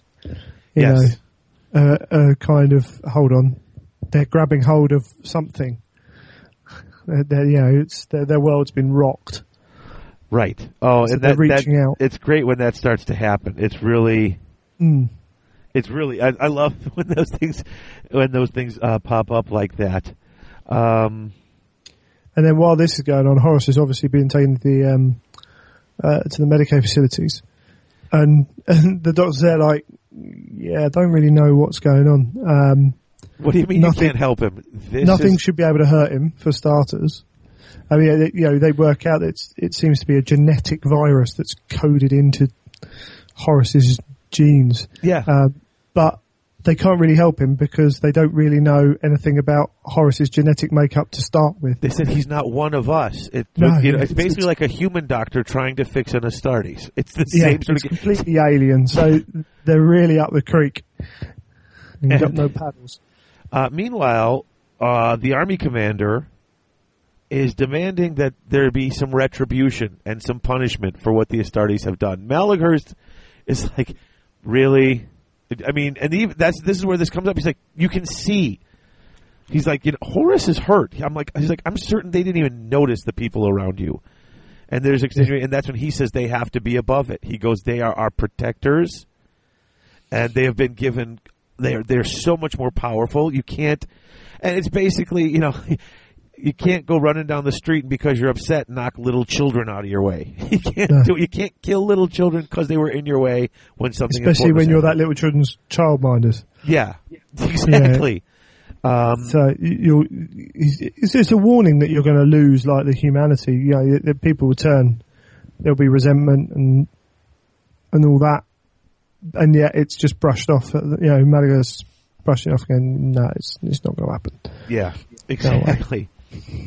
Now this is chapter 10 is where the split happens. This is where the book really starts to divide and set things up. It's really I like this part. The apothecary, as you already pointed out, is out of his depth. Yeah, and they can't stop the poison. And they're like, well, if we knew where it came from, we could work with it. So Loken's like, all right, you need what? We'll bring it to you. And he leaves, and Torgadon follows him. He's like, you're going to try to stop me? He's like, what are you, stupid? I'm going with you. Yeah. So yeah, Loken seems the most kind of with it yeah, out of all these people. He's logically thinking things through. Right, we'll go and get the weapon. We'll find out what caused it. Then we can fix him. well, he wanted to grab it before they left, but Yes. everyone's like, no time. We have to get Horus up there. So now he winds up getting split. Him and Torgadon wind up getting going off to get the weapon. There's a great little side bit here describing how impossible it is to get a Titan back up to space. Yeah, again, I talked right at the start about Gray McNeil, how he writes about how the feel of everything, all the little details. And, as they're coming back in, they're still trying to get these Titans back up into... Well, and they're into actually the- digging out the delivery system because Yeah. it's caused a crater, and they're like, we can't just leave it. They're not disposable. No, they've got to put the Titan back in, put the framework all back around them, dig it all out, attach the lantern and fire them back up into space. And it takes people and It takes time days and and hundreds, Yeah. if not, like you said, if not 1,000 people. And meanwhile, you've got the characters we've already been introduced to. Titus is there, and he's off in a corner, and there's nothing to do, so he pulls out a copy of the Divinitatis, Yeah. and he's reading it, and suddenly someone's behind him, and he goes to hide it, and he turns around, and it's his friend, Jonah, but he's got a whole group with him, and he's like, oh, crap. yeah, He's like, this is it. He kept warning me not to have it out, and there's people here, and they're all standing there. He's trying to hide it, and they're there, and they're all kind of looking at him, and they don't look angry, and then it clicks. He's like, he pulls it back out, and he's like, okay, folks, let's pray. yeah, It's like, oh, okay. And it's weird. They're all praying for Horus. Horus is dying. Praying to the Emperor for Horus. And that's when Horus now is lying in the apothecary, and he calls Petronella to him. yeah. This was really quite good as well. It just even more kind of where we can see Horus where he's at. Well, he thinks Yeah. he's dying, and he's like, you know what? I'm going to tell you exactly what I think of you guys. Which is Yeah. a little... Okay, I know he's on his deathbed, but rather than say what he's proud of or what he's sorry for, he's like, all right, I'm going to tell you what I really think of you. So... Yeah, Because he does a bit of that. Because, I mean, he starts to pour out his heart. He actually asks, he wants to know, where is the justice in him handing over the galaxy that he conquered to these people? Because they've got these people coming in. They were coming in the last book. All these humans with with their administration and coming in and telling him what he has to do. Where's the justice in him handing it over to them who are so ungrateful? It's like you feel he really hasn't had his story told, and it's like, well, if I'm going to die, he talks about I was just the one the Emperor most needed at the time. I had ambition to become War Master. That's why I'm War Master. And he's upset because of this, and he's upset because of this, but neither of them deserve it because he doesn't have that, and he doesn't have that. I mean, it's just like, damn. Now, a little quick sidetrack here. I know Mark Wildman plays, or he's played. I used to play a role-playing game, Vampire the Masquerade, from White Wolf. Yeah. And I'll keep this short. Anybody who doesn't know, they've got a really great and unique fluff backstory for vampires, which is the first vampire was Cain. He killed Abel and was cursed and became basically like the first vampire. And there's a book that's passed around among the vampires, which is considered apocrypha, and you could get killed even for having it. Some people are... It's not that bad, but there's some people who really just don't like it, some people who follow. It's called the Book of Nod. And it's all this writings about Cain's travels in the land of Nod after he was kicked out of Eden. And White Wolf put out a Book of Nod. Yes. Okay? And it's fantastic. It's really well done. It looks handwritten. There's drawings in it, but it's all written in Bible verse, but it's all about vampires. I would love if Black Library would publish a fluff book in one of those little fancy covers of this. Of what she was writing about him, which she was taking his malediction and validation. And I know it's a long way to get around to say that, but this was so interesting. I mean, just to get into... I mean, this could really help to make that conversion seem less... I mean, the critique that they get all the time about this book, to sell a book about Horus's last...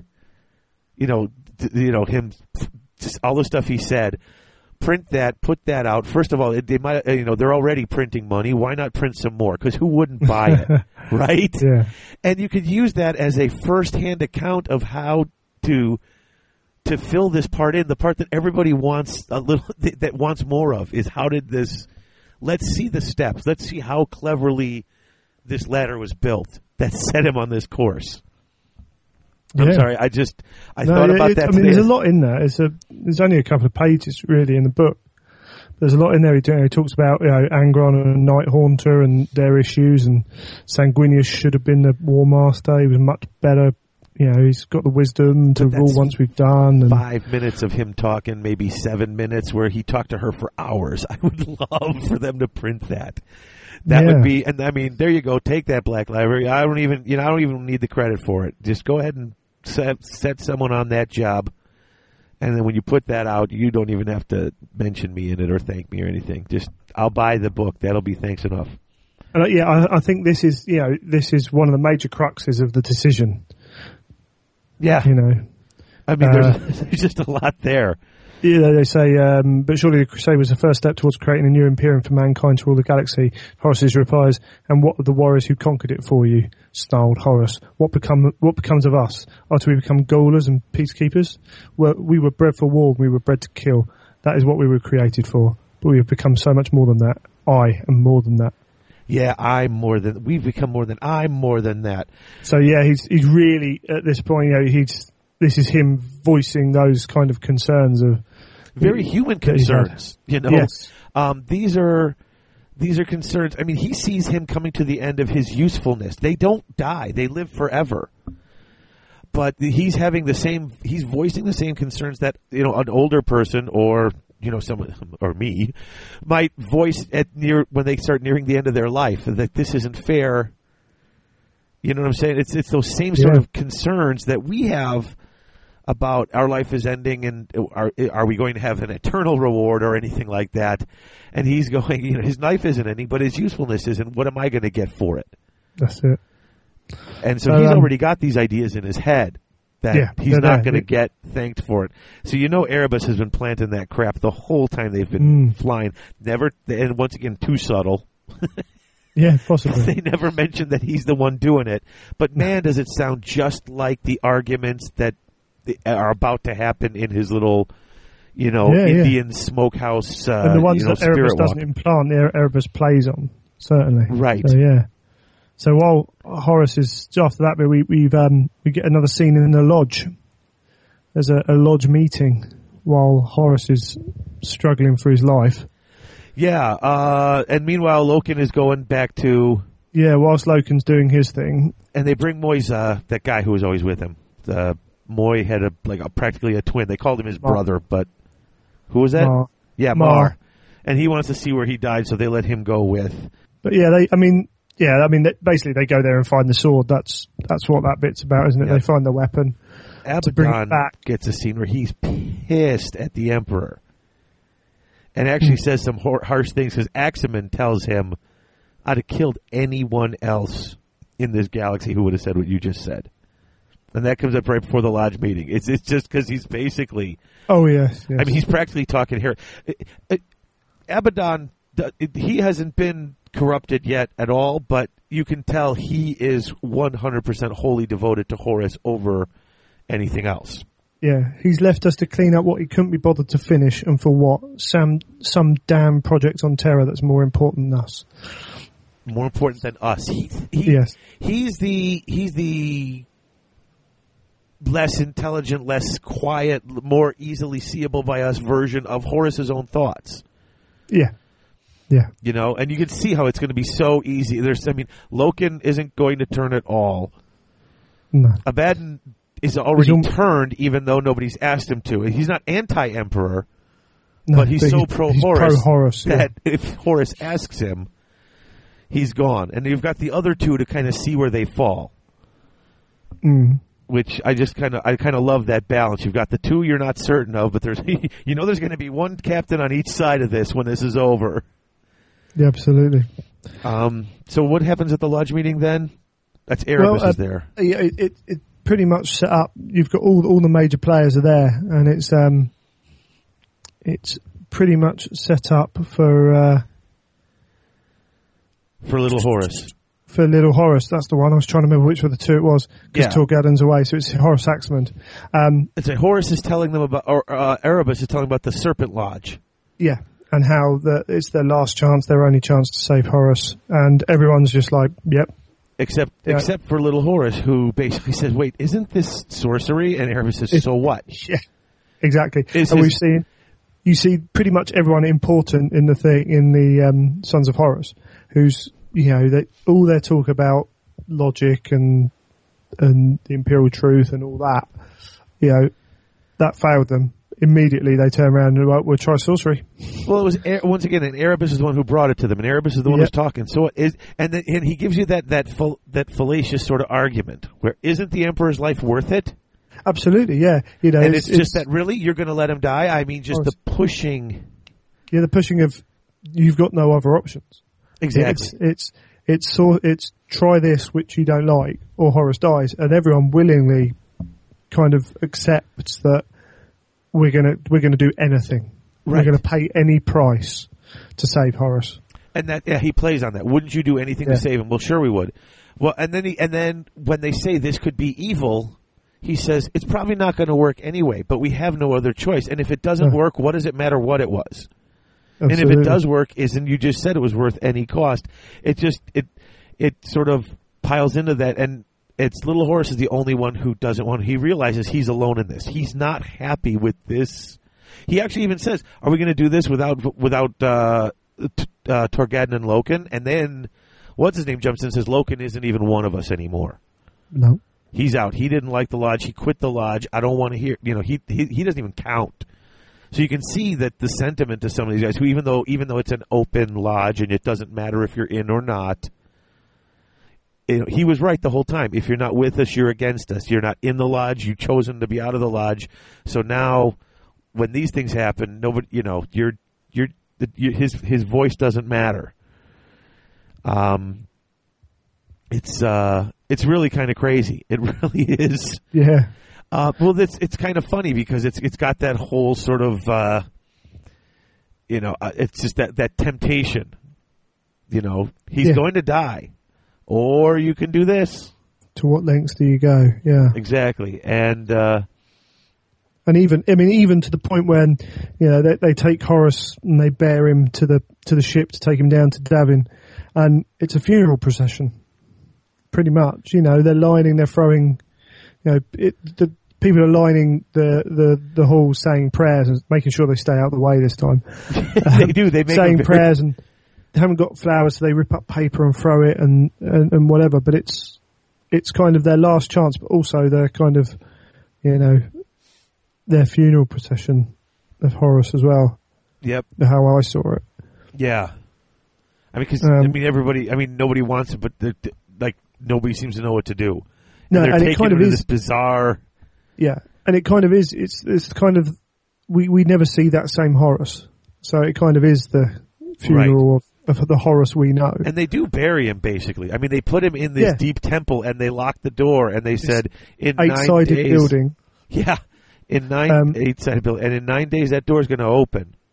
Yeah, and Loken's race to get the blade. He finds out that they're taking Horus to Davin, so he flies down and races up the temple and everything else. And even as he's going, he's like, "Hold on, these Davinites, they don't look human at all. Right. They don't act human. Why did the word bearers accept this much divergence? Yeah, When they normally don't almost accept every any. every other time we met this kind of divergence, we've destroyed it. Yeah, they're obviously they're off of the genetic markers enough where. So you start putting this kind of, the word bearers have been here, and they left these people and said they were fine. And you've got this 8-sided building, and if anyone's ever played Warhammer, they know that 8 is the number of chaos. Oh, and let's not also forget that before Loken's rushing back, the moon has cleaned itself up. Yeah. Everything The that was moon's- dead is now dry. It's all dry again. The swamps are gone. The trees have fixed up. He knows that whatever was there did its job and is gone. He knows, it's so funny, he knows what's going on at this point. He knows exactly what's going on. He finds that anathema. He knows who took it because they knew what type it was. Yeah. And now he rushes back, and it's like you said, they've got this funeral, and he arrives. He just cannot put all the pieces together because he can't conceive of what's. He knows exactly what's happening, and he doesn't believe it's real. He's like that. But he also doesn't get the chance to kind of sort it out there and then. He arrives, 10 seconds too late. Right. Just like he did on Zenobia. Just like he did when he found out about Chaos. He was just rushing to tell Horus the good news, and he was just too late again. That must kick. Yeah.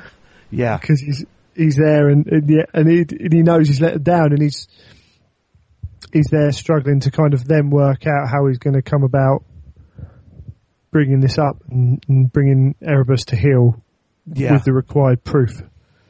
Exactly. And Torgadon knows what's going on, but he doesn't want to say anything because Torgadon he never shuts up.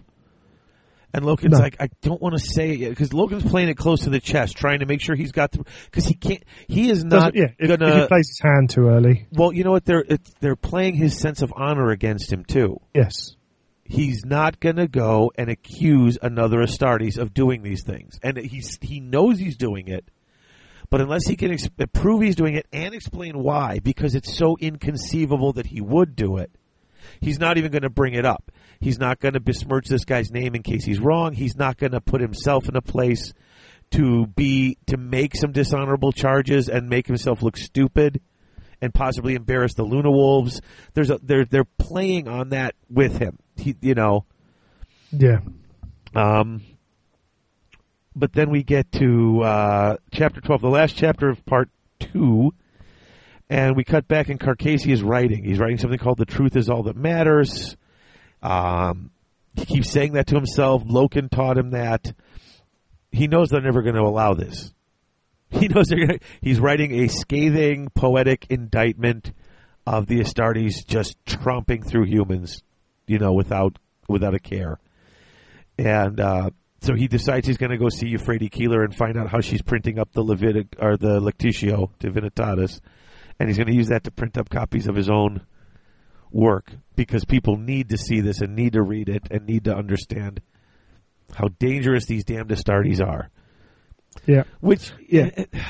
I have so much trouble sympathizing with this. I mean, I understand that it comes a point where these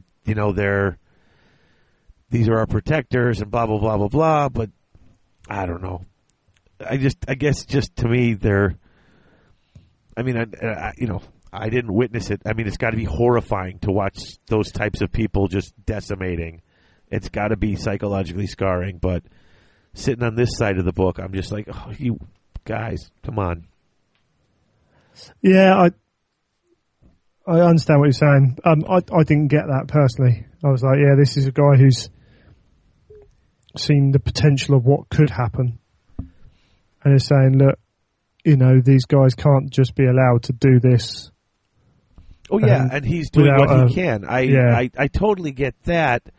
And we've covered the Loken bit. I think we're in part 3. Yeah, actually, no, there's one last thing that does happen. I knew there was one last thing that happens, and that's Loken gets there, and they have they literally just closed Horus into the temple. I know you said he gets there 10 seconds too late, but there is a really vicious sort of exchange here. A real standoff. Yeah. He basically just goes after, Loken goes after goes after them, starts yelling about Erebus. He's like, what did you do? What did you do? And he's offended by what he's seeing here. You brought him down to some religious ceremony. Some fane, yeah. Yeah, you brought him to a fane, and of course, Abaddon's the one who stands up to say, and what if we did? You would have done the same. You weren't there. And this is what it comes down to. And he's like, I wish I was there. I would have stopped you. And, you'd like to think he would have said no. But look, Horus kind of went along with the group and was willing to, there's just that like you said, they got split up. They weren't there watching him die, looking at his body deteriorating. Because they did a description of what he looked like. His cheeks were sunken in. He had no color in his face. I mean, when he's the most beautiful, most charismatic thing that they've ever seen, and reduced to something horrendous like that. I mean, look at just the terror, the shock. You know, basically, you know, that you weren't even there. And you know, oh, that's right. Here's when if the Emperor was here, he would do the same. And that's when you think you know the Emperor's will? Being a lodge master of a secret society give you the power to know that, and it's just like it's going back and forth. Like, you want to trust these people, these savages, and he won't back down, and it gets to the point where it's almost going to be a fight. And he's like, and Loken's just like, I want Erebus, and I want him now. And they're like, he's not here. We don't know where he is. And he tells him off. He does kind of go, this is the one part where he tips his hand. Yes. Oh, yeah. But he's just like, you've been deceived. Only the Emperor has this power. And then Targos tells him again, the Emperor's not here. And he's just like, ugh. And that's when Abaddon steps in and goes to the Torgadon and says, who are you going to, hey, pick a side, butter. You know, and then you know, to his credit, Torgadon, Garvey may be a starch arse, but he's right, and I can't stand with you on this one. I'm sorry.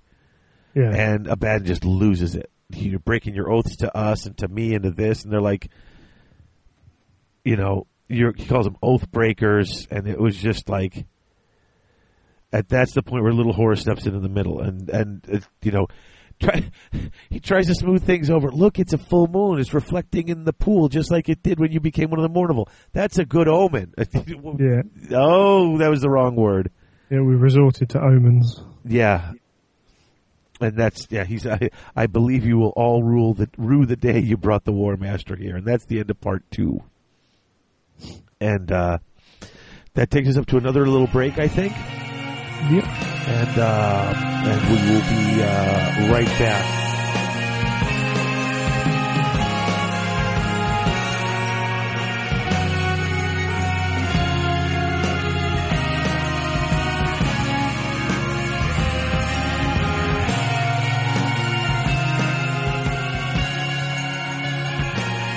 So when we left off, we were just picking up part 3, the House of False Gods. Indeed. Horus wakes up in the middle of Wuthering Heights. He's lying in a meadow and just sitting there enjoying the grass between his toes and whatnot. And then it turns all polluted and dead and evil, and there's sulfur in the air, and it turns into the fire and brimstone version of hell almost, but with an industrial twist. Yeah. A very 40k industrial twist. Yeah. With and while this is going on, he's then getting chased by wolves. He's getting chased to try by and wolves. talk to him. Which, again, I read it the second time and I still didn't get what it was. Because he said that there's a part where it mentions how he thinks he sees the shape of a face beneath the wolf and it's got one eye. Yeah. I think this whole section is Horus is not sure who he is for this first part of this. That's right. Dreamlike sequence. He knows he's Horus, but beyond that, he doesn't know a lot. He knows his name, and the wolves are actually telling him, you need to remember who you are so that you can get through this. And my feeling was the wolves are there to try and remind him that he was the Luna Wolves. And I think there's, of course, yes, Magnus took a wolf form to push the Luna Wolves. Absolutely, and we know it's Magnus, we know it's because of the Cyclopean eye and that, and those little bits. So he's trying to bring Horus back to being himself, and he warns him, someone's coming. Well, there's You're going to have to be ready. Yeah, there's the nice double meaning of that. Not only have to remember who you are, but there's that remember who you are. You're the War Master. Stay strong. It's another meaning that sort of just like the guy who he killed, the guy who winds up stabbing him. Yeah, Temba. There's that double sort of meaning. Someone trying to get to a message and not knowing exactly how to interpret it. Absolutely. Erebus is working on this ritual, and Yeah, with Akshub, the priestess. And he's inside the temple. Nobody knew where he was. He's inside the temple with Horus. Yeah. He's managed to separate himself. They're telling you, we can't get in there. We can't do anything. We can't open it. Yeah, and he's in there with the priestess and also And some other, of their religious people, a couple yeah, other. and he's got wards around it to protect because he knows that someone's going to try and come in. So he's got mechanical and mystical wards surrounded by this. Go ahead. And we actually find out at this point where, some of the Mechanicum is already on the side of the word bearers. Yeah, disaffected Mechanican adepts who welcome the knowledge of the word bearers could give them knowledge that had been forbidden to them by the Emperor. So right at this early stage, we know that the seed of heresy is spread further than we're reading about. Yeah, we already know they've set up the lodges, they set up this, and it's like now that they've let them know, listen, this is the type of stuff the Emperor doesn't want you working with, mixing up the mechanical with the stuff from the warp. They don't want them mixing it that much, and they're like, come and help us. You can do whatever you want. There's a sacrifice done inside an 8-pointed star, a mutilation sacrifice. Yep. There's a whole thing about how this is the culmination of millions of tiny little events as they've been tapping them into the proper order. Just a lot of that stuff going on in this thing. Culminating in the final sacrifice for the spell to send Erebus into the dream, which was his own death. Right, and they tell him there's a one-eyed ghost trying to break through. Now, he's not trying to... Yes. They don't just have the wards up, too, just to keep out Magnus. They've got the wards so that this opening in the warp, this spiritual energy, is not picked up by any of their psychers. To keep it secret and keep it all... Yeah, because... everything. The people running the ship would notice this. Like the different people would notice this imbalance suddenly happening in the warp. So they've got it blocked off. Basically, it's in a soundproof, lightproof. Nothing goes in or out of this box. There's just a dead zone there where nothing penetrates. So now you go back and Harris is back in the nice land. He wakes up again, but now he has his memory back and he knows that this is BS. Parts of it, yeah, and he works out something's wrong. And he's trying to gather that back, and he kind of just takes a walk basically to get a drink while he's doing this, and sees a body in the water of a space marine and runs down, turns it over and flips him out, and it's Hastas Sejanus, who is the guy who died on 6319 in the first book, his beloved son and everything else. Yeah, he was the guy whose spot Torgadon filled in, not Torgadon, Loken filled in the Mournival. And so that's where it stops, and it cuts back to Loken, who is now going back to the Vengeful Spirit. He has to talk to Cinderman. He's got Torgadon and Vipus. They're staying behind. Watch if in case anything bad happens. Bad like what? Bad like I don't know. You'll know it when you see it. Just watch. Yes. I don't know what we're looking for. That's the damned problem. But you know what's going on. Pay attention. Or call me the second you see Erebus' stupid face. He's just like, I want this guy. It seems during this point, during the story, Loken is running around trying to find out what's going on. Horus and Erebus are in the temple. And the rest of the Mournival are just basically standing there. Yep, they're just standing guard. They're standing guard in the temple. Exactly. And so they're like out of it. So he's sort of got a free chance to run around and get all the information he can while they're sort of distracted. That's right. Now, Sejanus is trying to hurry Horus. Yeah. Because the wolves are coming and he doesn't like... He's like, we got to stay away from them. And meanwhile, he's telling him about the benevolent warp denizens. Yeah, the warp's just a natural force. Yeah, and they can't exist out here. They don't want anything to do with us. We're hurting them. They need someone they need an amazing person to be their ambassador. They need someone who can handle what's going on over here. Someone who can handle it. Yeah. And they're looking at you, Horus. You are that amazing person who can come and let the Emperor know, hey, this has got to be put straight. It's like, oh, good. That's right. Yeah, he's playing up to him a little bit. Mm-hmm. And then a gate pops up, and kind of shuffles him off through a gate. Yeah, a gate that he says leads to the truth. Absolutely, and Horus is, he's going to accept kind of the truth. That's what he's always searching for. He's always believed in that. So he knows how. Again, it's Erebus knowing how to play. Knowing how to play, Horus. exactly. And meanwhile, thousands of people are still gathering outside the temple. More and more people coming off the vengeful spirit and down to the planet to sit and wait vigil to see what happens.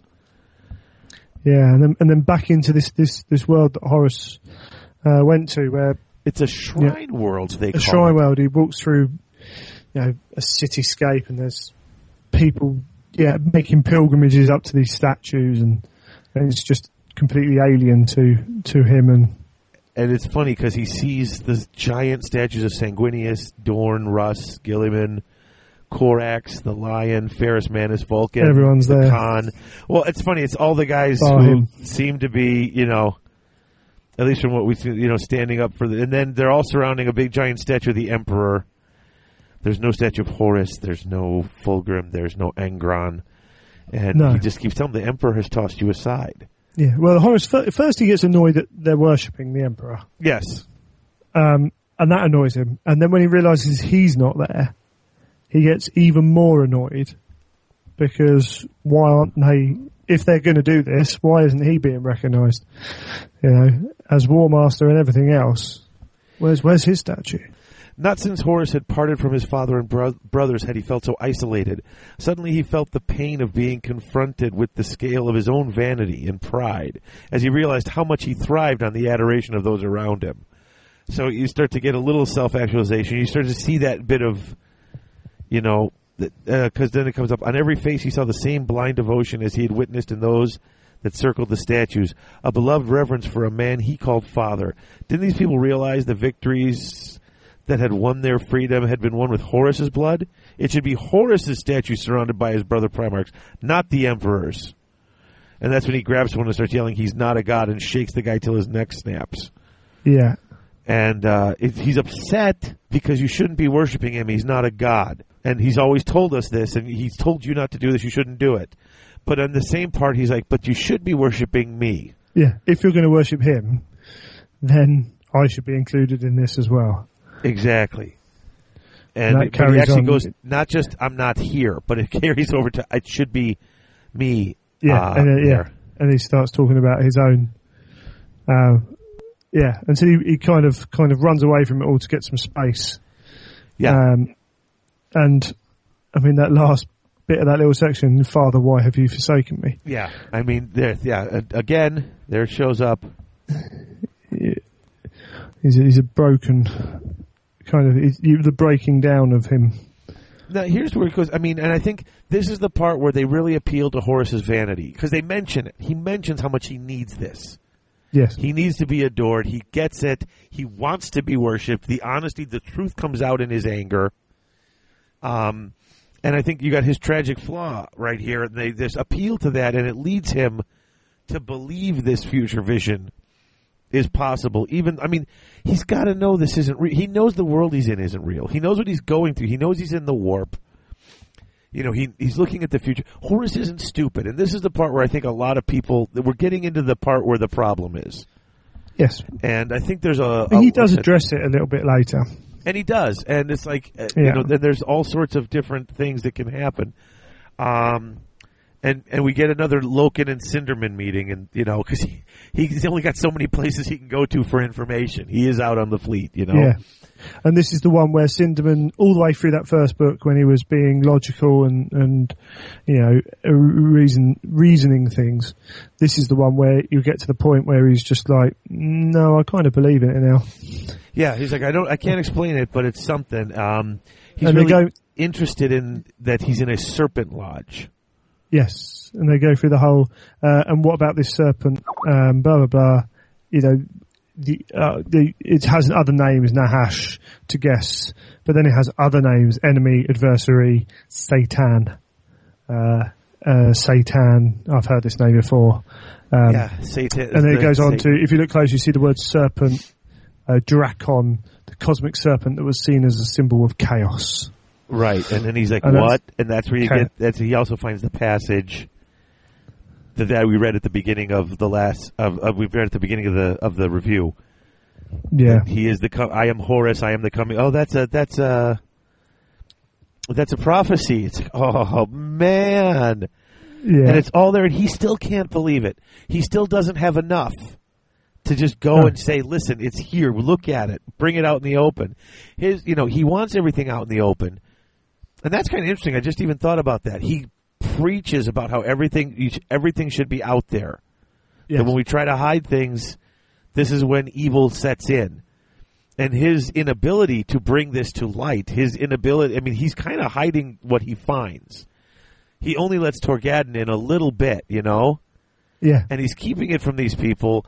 And, he's almost... right, it's like, he knows that secrets are being kept, so he feels he's got to keep these until he's certain that he could bring them out into the light properly. Yeah. And he can't beat them at their own game. There's nothing that he's going to be able to keep secret or keep quiet. And that's when it cuts back to Horus, who basically wants to leave the shrine world. Yeah. And so Sejanus tells him he'll take him to the beginning. Yeah.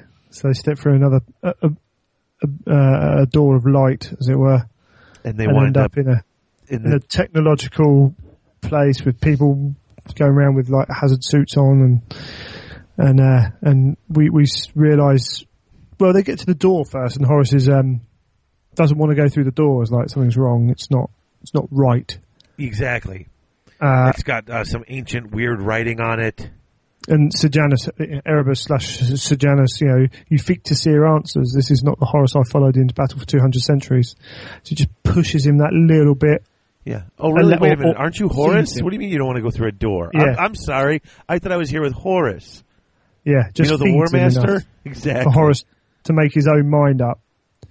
To actually go through this door where they enter this chamber where there's it's basically a laboratory with a load of tanks. Yeah, Horus has realised that he's back at his birthplace in the Emperor's labs. And he's standing at the tanks and wondering what's going on. There's just at this point, he's just wandering around and touching the tanks, because then they cut back to another scene on the Spirit with Euphrates Keeler. Oh, no, it's down. It's back down on Davin.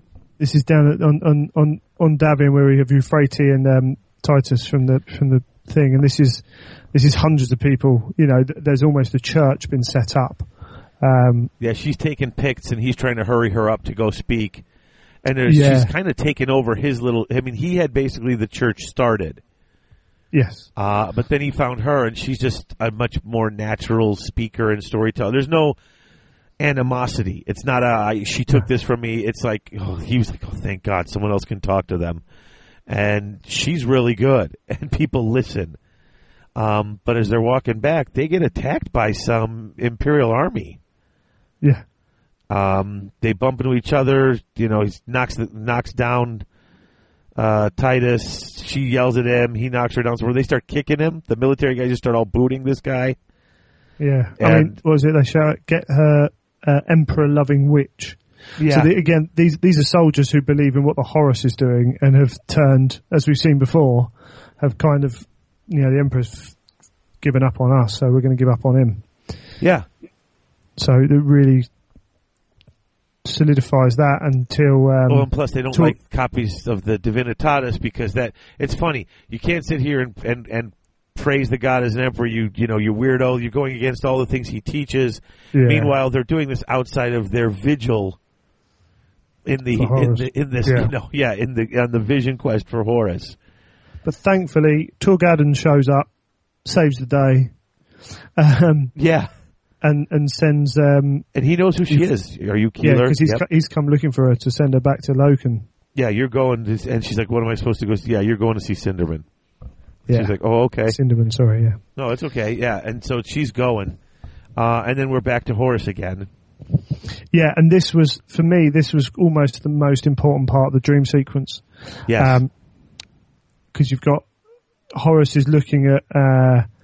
all the Primarchs in their infant states, and Erebus, as Sejanus is saying, you're a tool being used. The Emperor's a thief and a liar. For a start, this is not just science. There needed more than just science to do this. The Emperor used the power of the Chaos gods. Oh, tells him that he made a bargain with them to get that and then power. broke the bargain. So you were lied to He's from a the thief start. and a liar. Yeah, and then you were just tools.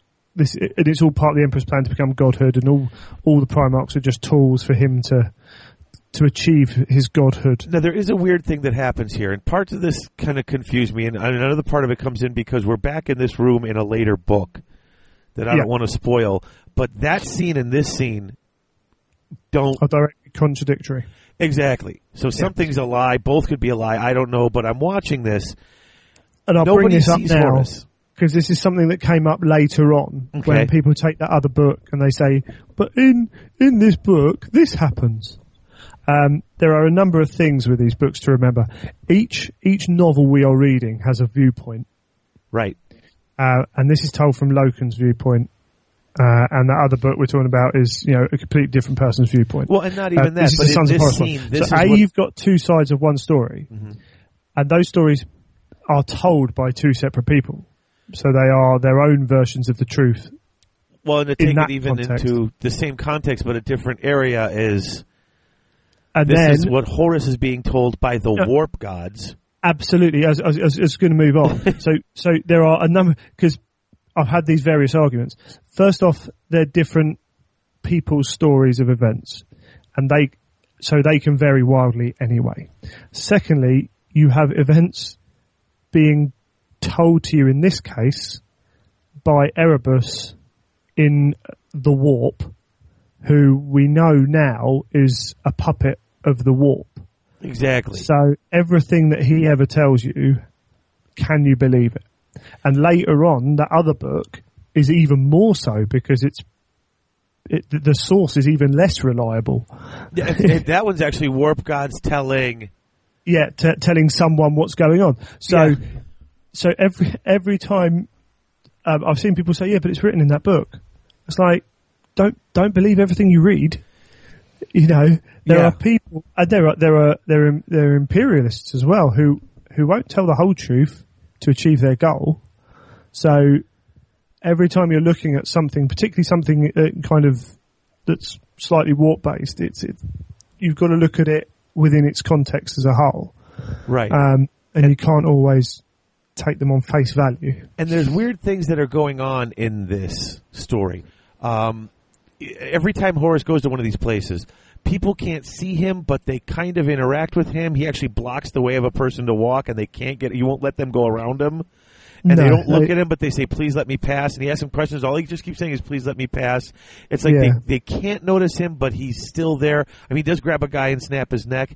When he's in here, none of the scientists seem to notice him. He gets into this room. He's looking in the tank, and the eyes see him. Yeah. And then his own eyes see him, right. yeah. And while he's in here, and Erebus is telling him all of this stuff about the Emperor, this warp hole opens above the tanks. Custodes come running in, and they see Horus. Yes. When they tell him, what are you doing? And they start shooting at him. Yeah. And so this is weird because the Custodes can actually see him when no one else can. There's a fight, he starts killing them, and then of course the Emperor shows up. Yeah. So there's two ways of looking at this, I think. There's either it's a tool being used to tell the story by Sejanus, affecting Horus's dream to kind of go, look, this is your dad and these are the Custodes and they're firing at you. Or if it is real, then they're seeing a spirit that isn't necessarily Horus kind of thing. So they're the two extremes kind of. It could be anything within that. So for whatever reason, Horus is being shot at by this Custodes. Yeah. To the point where he breaks and just kills them. Just knows that they're not going to stop. So he slaughters them all except for Constantine Valdor. Just tears them a new one.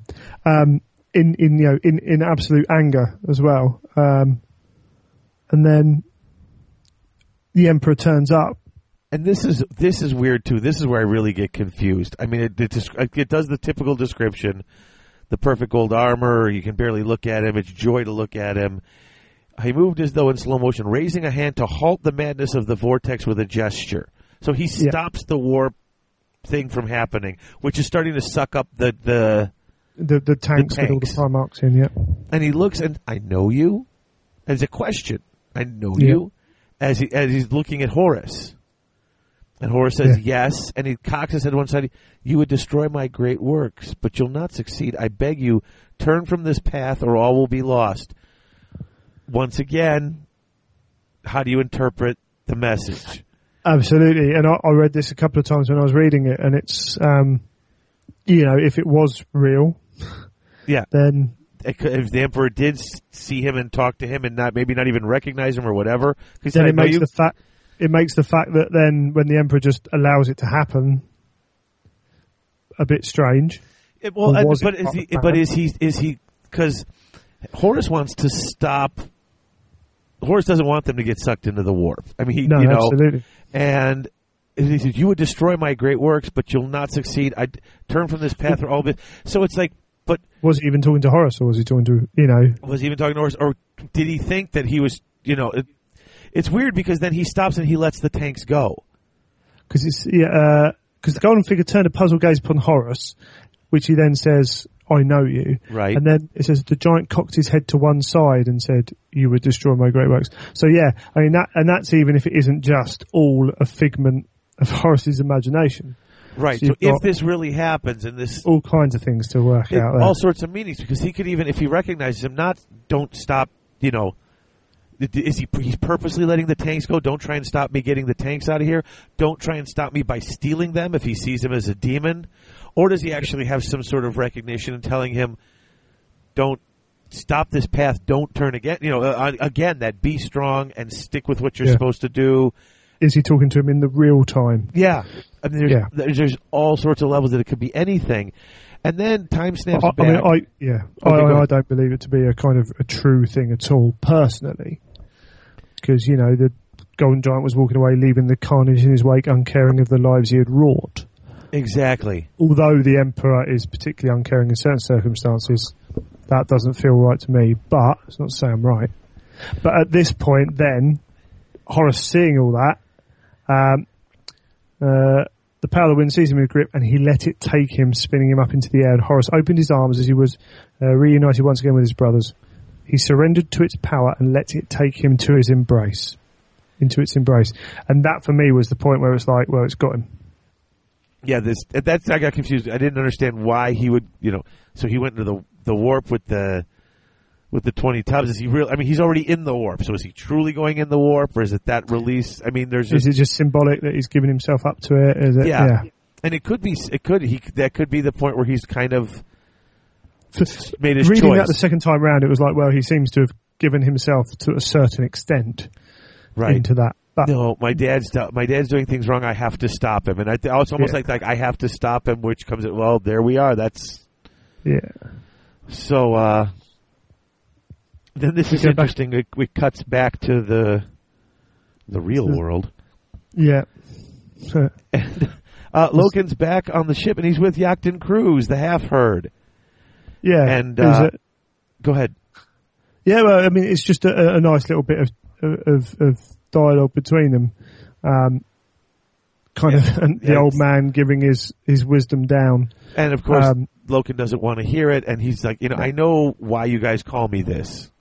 Yeah. I'm not, I know you think I'm stupid, but I'm not stupid. He may not be the brightest bulb in the batch. But he's like, but I'm not stupid. I mean, this isn't a Fredo moment. I'm not stupid, I'm smart.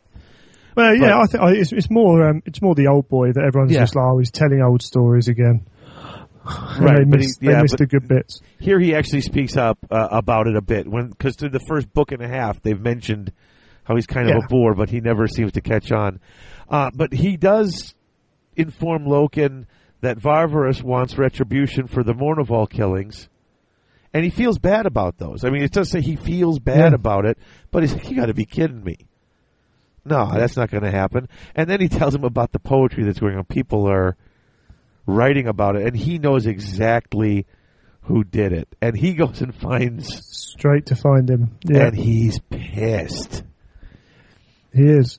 And yet, all through that, and he is pissed, and the anger's in there. And he's yelling at Until- him, but he stands and says, "You told me to do this. I never, you know, do you want me to Things keep like telling that. the truth or not?" You know, and it comes back to this. It's very interesting how his human side, his humanity. Yeah, well, And- it's the test of Loken's moral standing. Yeah, once again, And his ethics, and it's like, and he kind of stands up to it in the end. He stands up to the test. yeah, he totally does. And Yeah, he's like, right, I'm not going to stop you writing. I should send you away. I should just get rid of you. You should be back in Terra. I'm not going to do it, but you know, you're now going to have to be. I'm going to have to keep an eye on you. yeah, he's still under his protection, but he's like, now you're actually in danger. Now you You need think, my you protection. think I'll need protection? Definitely. Yeah, He Yeah. knows that he's making an enemy of a lot of people. exactly.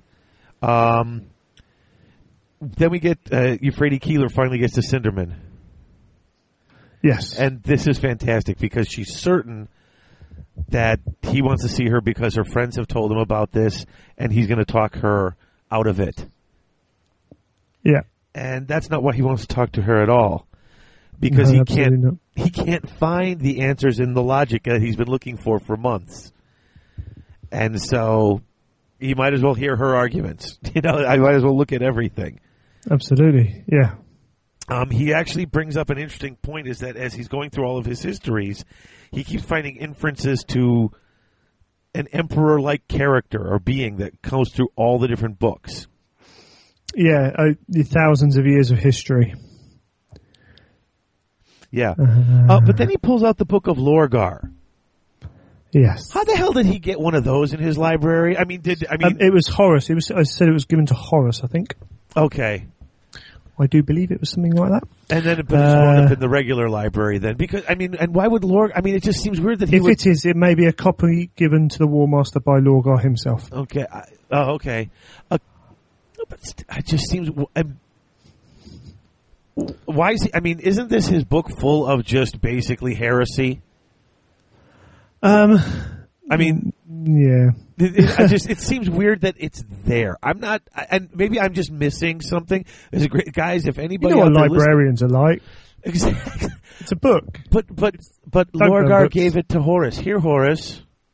Here's this. I mean, unless he was hoping that maybe he starts to read it and they can start corrupting him easily. But that doesn't even seem like... Because the book almost seems like a trap. Yeah. But let's not even get into that right now because it just seemed weird to me that he managed to get a copy of the Book of Horace. But I mean, maybe Lorgar's planted it there for the very reasons of... yeah, it could be. But she is happy when Cinderman tells her that if we can prove the existence of God, I promise you the iterators will shout the truth from the highest towers. We care about the truth. That's it. He's getting back to that truth. Yeah, I don't care. You know, I don't care if it's the imperial truth. I care about the truth at this point because the imperial truth isn't holding up. No. And Keeler recognizes the language of the Book of Lorgar. This was great. I actually thought it was the pictures on the Serpent Lodge were going to be the thing that tipped him off.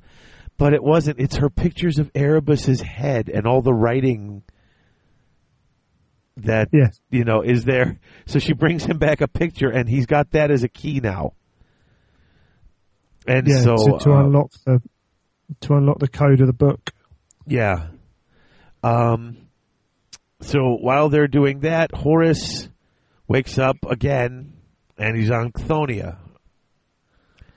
And the wolves are there, and it turns right into Magnus, and here is where the final part plays out. And I think this is the part where it is the least satisfying. And I think this is the part that everybody remembers the most as this sudden choice. But basically, he turns into Magnus. Sejanus says it's not Magnus. He's a monster pretending to be Magnus. Magnus is like, this isn't Sejanus either, and reaches over and just rips off the mask, and it's Erebus. And Horace is like, so what's up with this? And he's like, well, yeah, okay, I was hiding because I wanted you to be comfortable with someone you liked, but what I told you is true. And Magnus is pissed. Magnus is just like, don't even. Magnus starts throwing fireballs at him. It's this really great scene where he's like, and Erebus actually gets cocky. You can't hurt me. I don't know what you're thinking about. But he knows what's going on. Yeah, you're too far away to do this. There's a great, where is it? This is just the setup for the scene later, isn't it? Oh, you're right. It is just a setup. I'm sorry. I jumped the gun there. That's just the setup, and we go back to the library with Keeler's brought those pictures back, and Sinderman starts to decode the book. So Keeler goes off for a little wander while it's happening, just to not be bored. Yeah, he tells her it's going to take about an hour, and she's like, oh, I can read books. And she's going through the library going, no, I don't want to read any of this.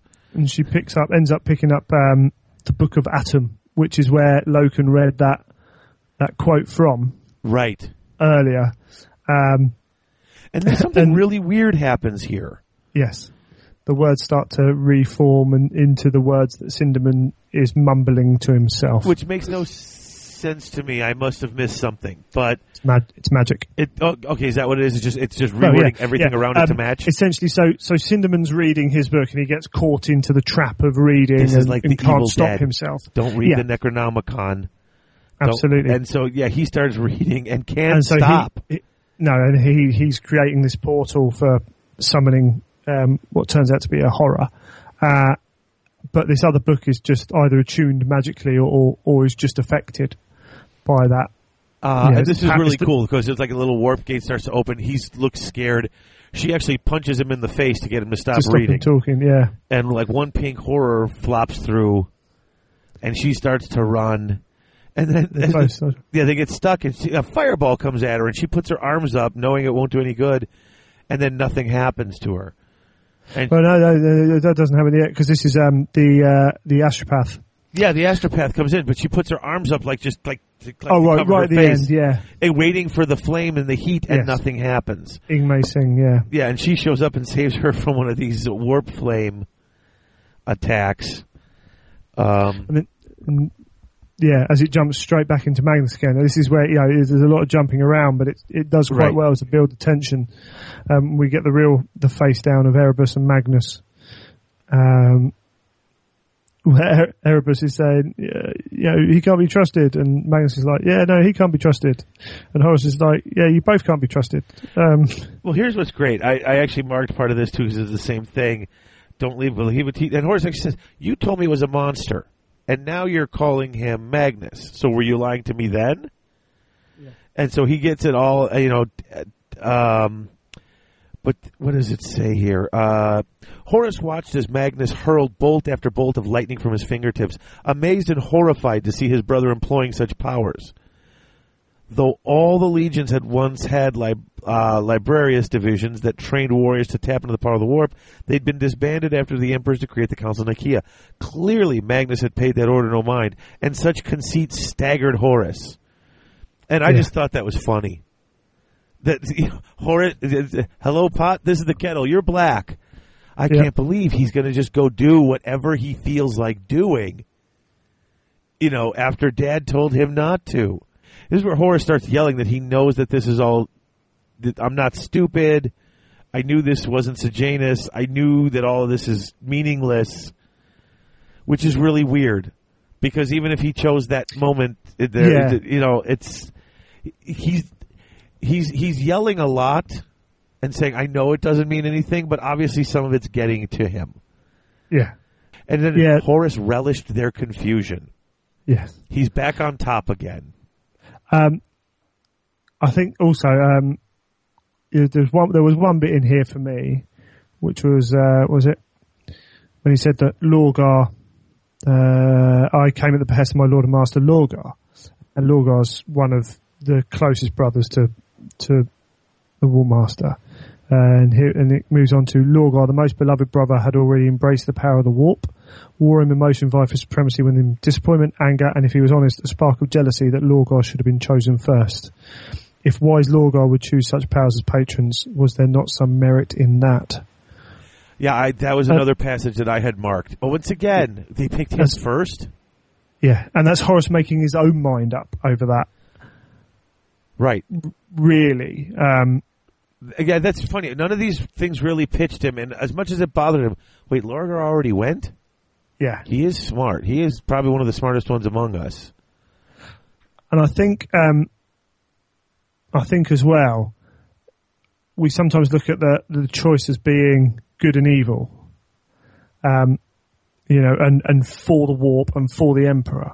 And I think there's possibly part of this where Horace was like, for Horace. Yeah. It's easy to forget about that. He takes all these little bits in and was like, well, I could have this power and I could do that and I could run things better. So there's a lot of build up in that. And although, unfortunately, you get to the end of that stage and it's enough, I have made my decision. Yeah. After telling everyone to shut up and everything else, it felt a little bit. And there's a weird, and the arguments at this point just get desperate. Magnus is begging him to listen. I mean, Erebus comes out, literally says, deliver the Emperor to the gods of the warp and unlimited power can be yours. That's right. I'm not sure that Horace was listening, to be honest, beyond that point. I think, his mind had kind of been made up. The galaxy will be yours to rule over as the new master of mankind. Yeah, maybe he's not listening. But it really does sort of, these guys are screaming and it's gotten to that point where they're just saying anything at this point. The time's up. He's got to make a choice. Everybody's screaming their final pitch at him. Yeah.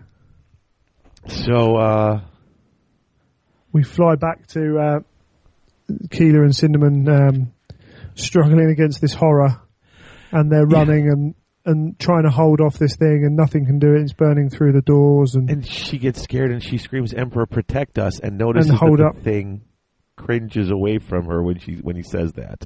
She screams, the flame washes over her, and then it jumps again into Loken. It's just leaving a lot of mini little cliffhangers. Yeah. This is actually the part where she holds up that golden, that Imperial Eagle, isn't it? She holds it up and it's not just reflecting the light from this creature and what it's doing. It starts to get hot. Yeah, and she screams, "The Emperor protects," as the flames go, and she takes this thing down. Yeah. It's getting cool. The descriptions of it come later. But it jumps when she jumps into Loken and Torgadon. 9 days of rain and lightning and waiting. And that's basically all it is. It's just rain and light. He even says, he goes, if I believed, Loken was thinking if he believed in omens, this would be... Loken here is trying to make up with his battle brothers. He's trying to, mend those, see what happens. Yeah, little Horace actually is the one begging for peace. He's the least happy about his decision, I think. Abaddon has no questions about his decision, nor does Loken. And Torgadon really doesn't seem to either. He has regrets about the fact that things are going bad, but he doesn't regret his decision at all. Whereas I think that's the only difference between him and little Horace, is they both make the decision they feel they have to make. Little Horace is upset that he was put in a position where that was the decision he had to make. Whereas Torgadon's like, hey, this sucks and this is bad, but I don't regret my decision. And it jumps back to finishing off the Euphrates Keeler's holding out her totem, the eagle. Yeah. And screaming at the horror in front of her. The horror melts away back into warp with the help jelly. From the astropath, Yeah, and the metal of the eagle is fused to her skin at this point. It's burned into her skin. But we see this is the first point where the faith in the Emperor has become a weapon. That was really cool when I read that the first time. That was one of the parts of the book that I remembered and looked forward to reading again. Just because she jumps over and says that, and this thing has no power, and it's like, oh wow, okay, all right, that's kind of cool. And then back there, and as the doors start to open, the rain stops. Yeah. The doors of the temple open, and Horus comes walking out, looking better than ever. Yeah. Oh boy. And now that's the end of part 3. We're getting into part 4, Crusade's End. This is the last part of the book. Let's take a quick break and come wrap up the book.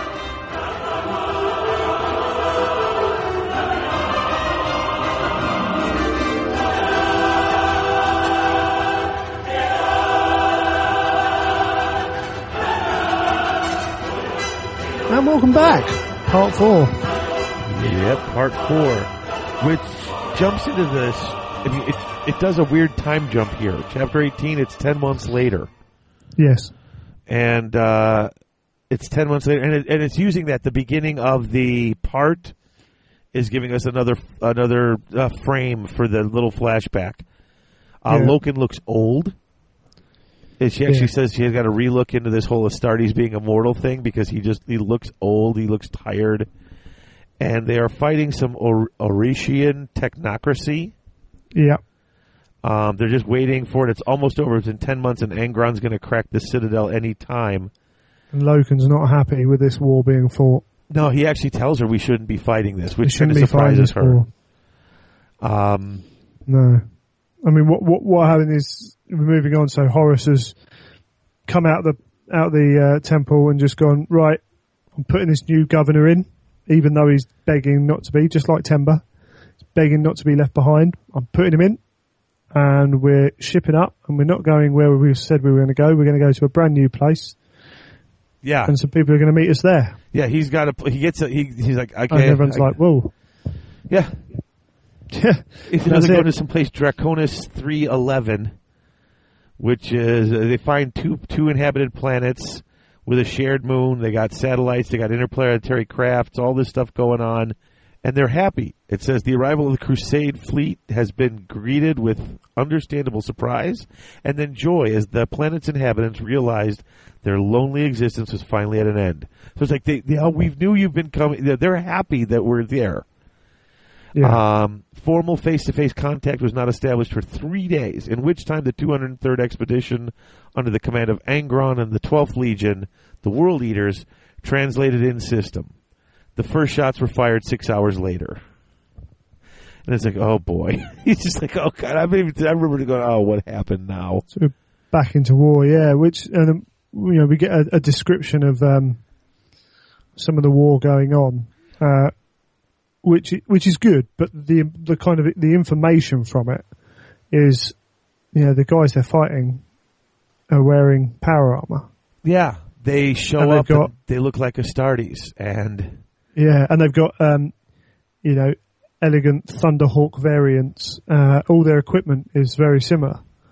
Yeah, they've got a double lightning bolt on their chest, which sounds like the old Unity symbol. Wasn't that the old lightning? What were the Thunder Warriors? The Thunder Warriors, yeah. It was the old the symbol that Emperor fought under, right, in the Unity Wars and that. So they know they share a common technology. Now the ambassador shows up, and they tell the story. You go back to why are we fighting this war? So we go back to the start of the war, which was Horus landing on the planet where the ambassadors come out, and Horus standing there in full regalia with hundreds of legionaries behind him, wearing weapons this time when he meets a new race. And these guys come out and they look like Astartes, and everybody's kind of looking at each other like, what the heck? The ambassador says they have STC machines. Yeah.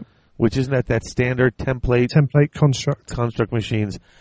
And as he says this, Horus pulls out a pistol, shoots him in the head, and then they kill everybody. Yeah. And Loken actually says, Horus, I don't know why, but he wants this war to happen. Yeah, it's all over the STC. As soon as he says Horus asks him, construct machines? STC machines? And the answer is yes. And before he can say anything else, Horus starts a war. Yeah, Horus shoots him. It's quite obvious what Horus wants here. Yeah. Meanwhile, Torgadon is called to a lodge meeting. Yes. And he goes and he pulls a knife out and sticks it in Erebus' throat. I mean, he's pissed. Yeah, very pissed. And he knows that something funny's going on, and he basically accuses him right there in front of everybody. He's informed that Erebus has done nothing wrong. And I say he's informed because this is another one where the meeting seems set up for him. Yeah. Like, we've got to get him under He's told, well, listen, we are killers and we are conquerors. That's what we are. They know they don't have Loken, and they don't care. No. They basically inform him that there are people here who need to be stopped. This is the very first part where they're looking at getting, splitting the wheat from the chaff. They're getting rid of the elements they don't want in their mists, and they've pretty much said, Loken will be dealt with. Yeah, but they're actually we've got these humans, we've got these remembrancers who are being a bit of a pain. They've got a copy of the Divinitatis. They got a copy of the Truth Is All We Have. They want to get rid of these guys. And he wants them to come right out and say it, and they don't want to say it. They're going to have to kill Ignace Carcass. He must be silenced. I want you to say what you mean by that. He's got to die. And he's like, "What are you, nuts?" And he actually says, "It's not murder when you kill your enemy," said Abaddon. "It's war. You want to make war on a poet," laughed Torgeddon. "Oh, they'll tell tales of that for centuries, Ezekiel. Can't you hear what you're saying?" And he says he's under his protection. That's when they say we're going to get rid of him anyway. And then they got to get Varvaris out too. So they're saying all of this. He says, "I'm not going to deal with this." And that's when they also tell him he wants someone, and we're going to give him Loken. And he's like, "No, we're not giving him Loken. I see what you're doing." Yeah, they're putting Loken up as the scapegoat for the massacres. I'm going to get him out of the way and get Loken out of the way. And he said, "No." And they go, "Listen, we all three of us." He won't accept it unless all three of us say it was Loken. Yeah. And he's like, "Well, too bad." And that's when they give him the ultimatum: "You're with us or you're against us." That's Malaghurst who does that, and he's just like, yeah. He throws his lodge coin on the ground and says, "I'm against you." Yeah. And it's and it's not. This is it's kind of matter of fact as well. This lodge meeting. This is not. There's nothing. This is purely for the good of the Legion. You get that feeling. It's not. There's no massive ulterior motive beyond these people are a pain and we don't want them around anymore. Oh no, yeah. These are people who could turn people potentially against us. These are people. For the good of Horus, for the good of the Legion, we're going to get rid of them. One guy has the nerve to think that humans can actually hold us accountable. Yeah. We'll make an example of him. And this poet thinks he can go and live under our protection and then question the way we protect him. He's going to go too. I like this scene as a counterbalance, as a juxtaposition to the scene with Little Horus. Yes. Where they tell him, "You're alone in this, Little Horus. Everyone has to agree or it doesn't work. Are you going to be the guy who stands there and says, 'Let the War Master die'?" Yeah. And he goes, "But it's wrong." He goes, "What does it matter? Here, this is wrong. What does it matter?" He goes, "Because it matters." And he actually stands up and says, "No." So it's a nice juxtaposition with the first scene, I think. Yeah, no, absolutely. And he chooses against them. Let's see. Then we get into chapter 19, and it's funny. You get back to Petronella, who is trying to talk to some Astartes and get some, basically some gap fill for some of the stuff she's heard from Horus. She can't put all of that into context. No. She's not been around them long enough. So she's like, well, if I can get some information from the Astartes, then I could. There's my middle ground where I can create the link.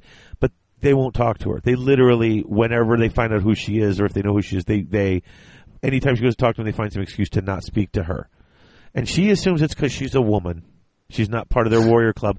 Because as they're walking down the hall, the Astartes are nodding at Megard. And so she's like, oh, wait, they respect him. Because I get it. He's a warrior and a man and a killer, and I'm just a woman. Yeah. She's got no clue. And so she basically sends him out to find things out for her. And I'm assuming that Megard tells somebody this, like, almost instantly.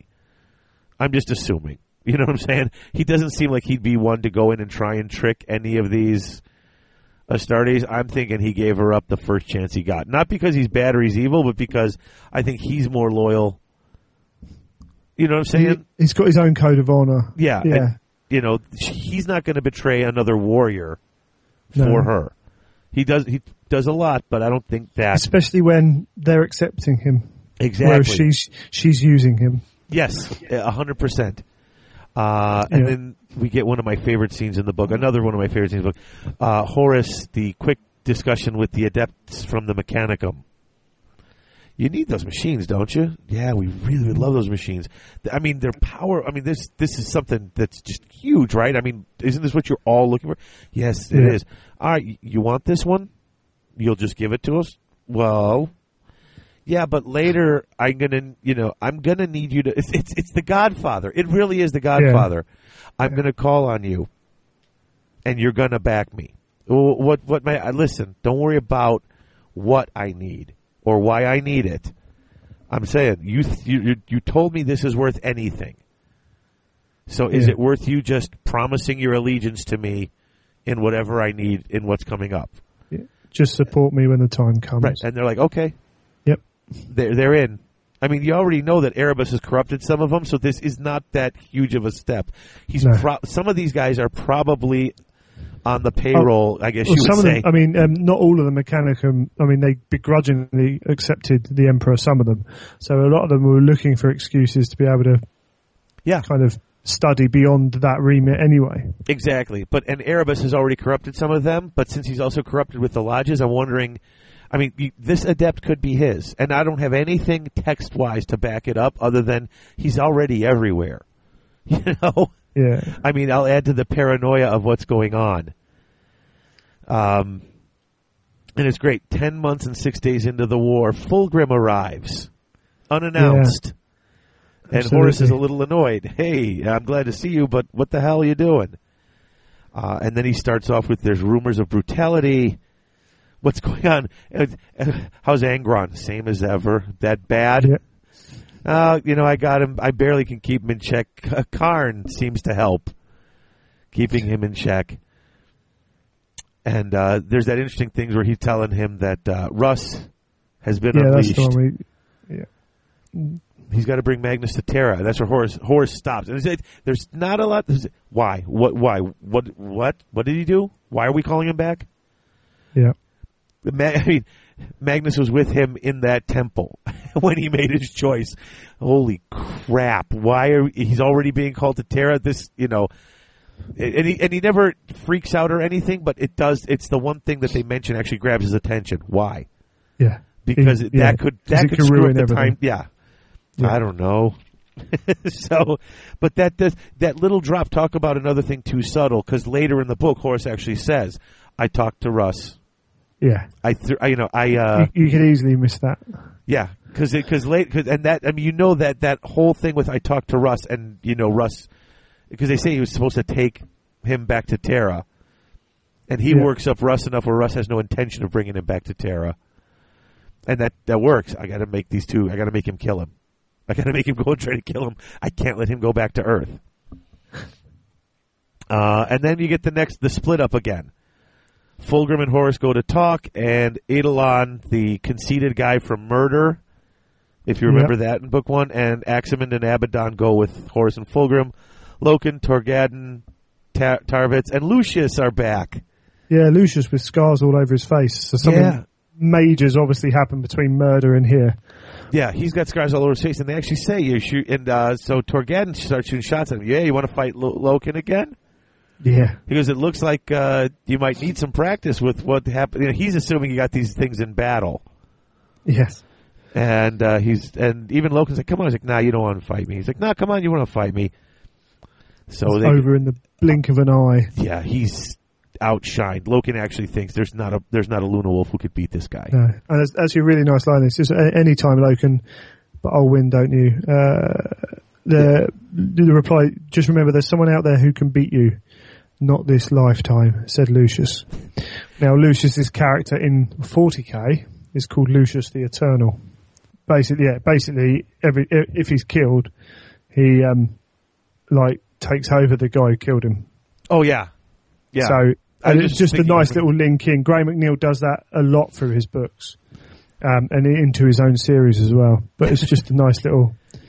Especially when reading, I mean, you haven't even read one of the books later on where Lucius is doing some crazy stuff. And no, it just I haven't makes seen even Lucius more fun. since book 3. No, you will soon. There's some interesting stuff in there. Another lodge meeting. Indeed. All the captains, and Aximand notices it's everyone but Loken, Torgadon, Yakton Cruz, and Tybalt Mar.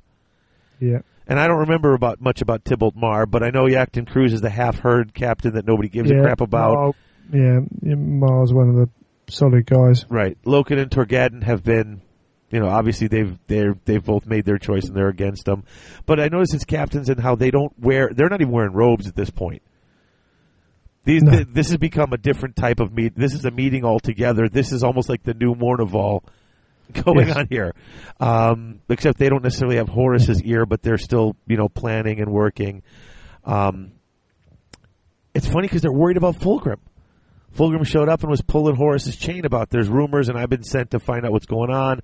I got to go tell these people you're doing your job right. And Abaddon thinks maybe that he's spying on him and stuff. It's ridiculous. Yeah. But Horus gets to come out and say, no, it's all right. Yeah, Horus shows up and they all freak out. Don't kneel down. Aren't we supposed to all be here as equals? They're like, but you don't show up here. I know, but you knew I knew about it. I've been sitting back, but now it's time to not sit back. The fruit of the labor of setting up these lodges finally comes together. Yeah, Horus.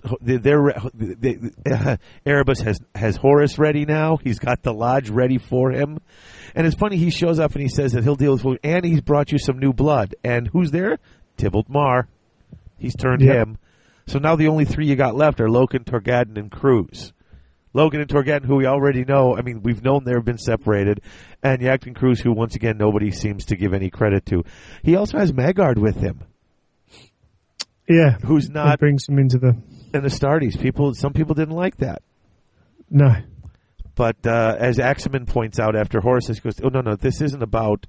This is for Astartes. The actual only requirement is that you be a warrior. It's a warrior lodge, and it also seems to be a tool for Horus. Yeah, it's like he'll be useful. Exactly. Yeah, because he's already got plans for him. Yeah, and he starts hinting at what's going on. I want you to join me down a dangerous path. We're not all going to survive this. Oh, and by the way, we do got to silence both Carcassy and Varvarus. Yeah. It's just, okay. So now it's all starting to come together. The book's getting really short on time here, and I'm just like, I'm reading it, because I'm trying to remember what exactly happened. Like, how far did this book go? Right, yeah. Then, we jump into, from there... Fulgrim and that leave, and we jump back into the story of the actual attack on the Citadel. Well, but there is one little thing that I thought. In fact, I didn't even realize what this was until later. As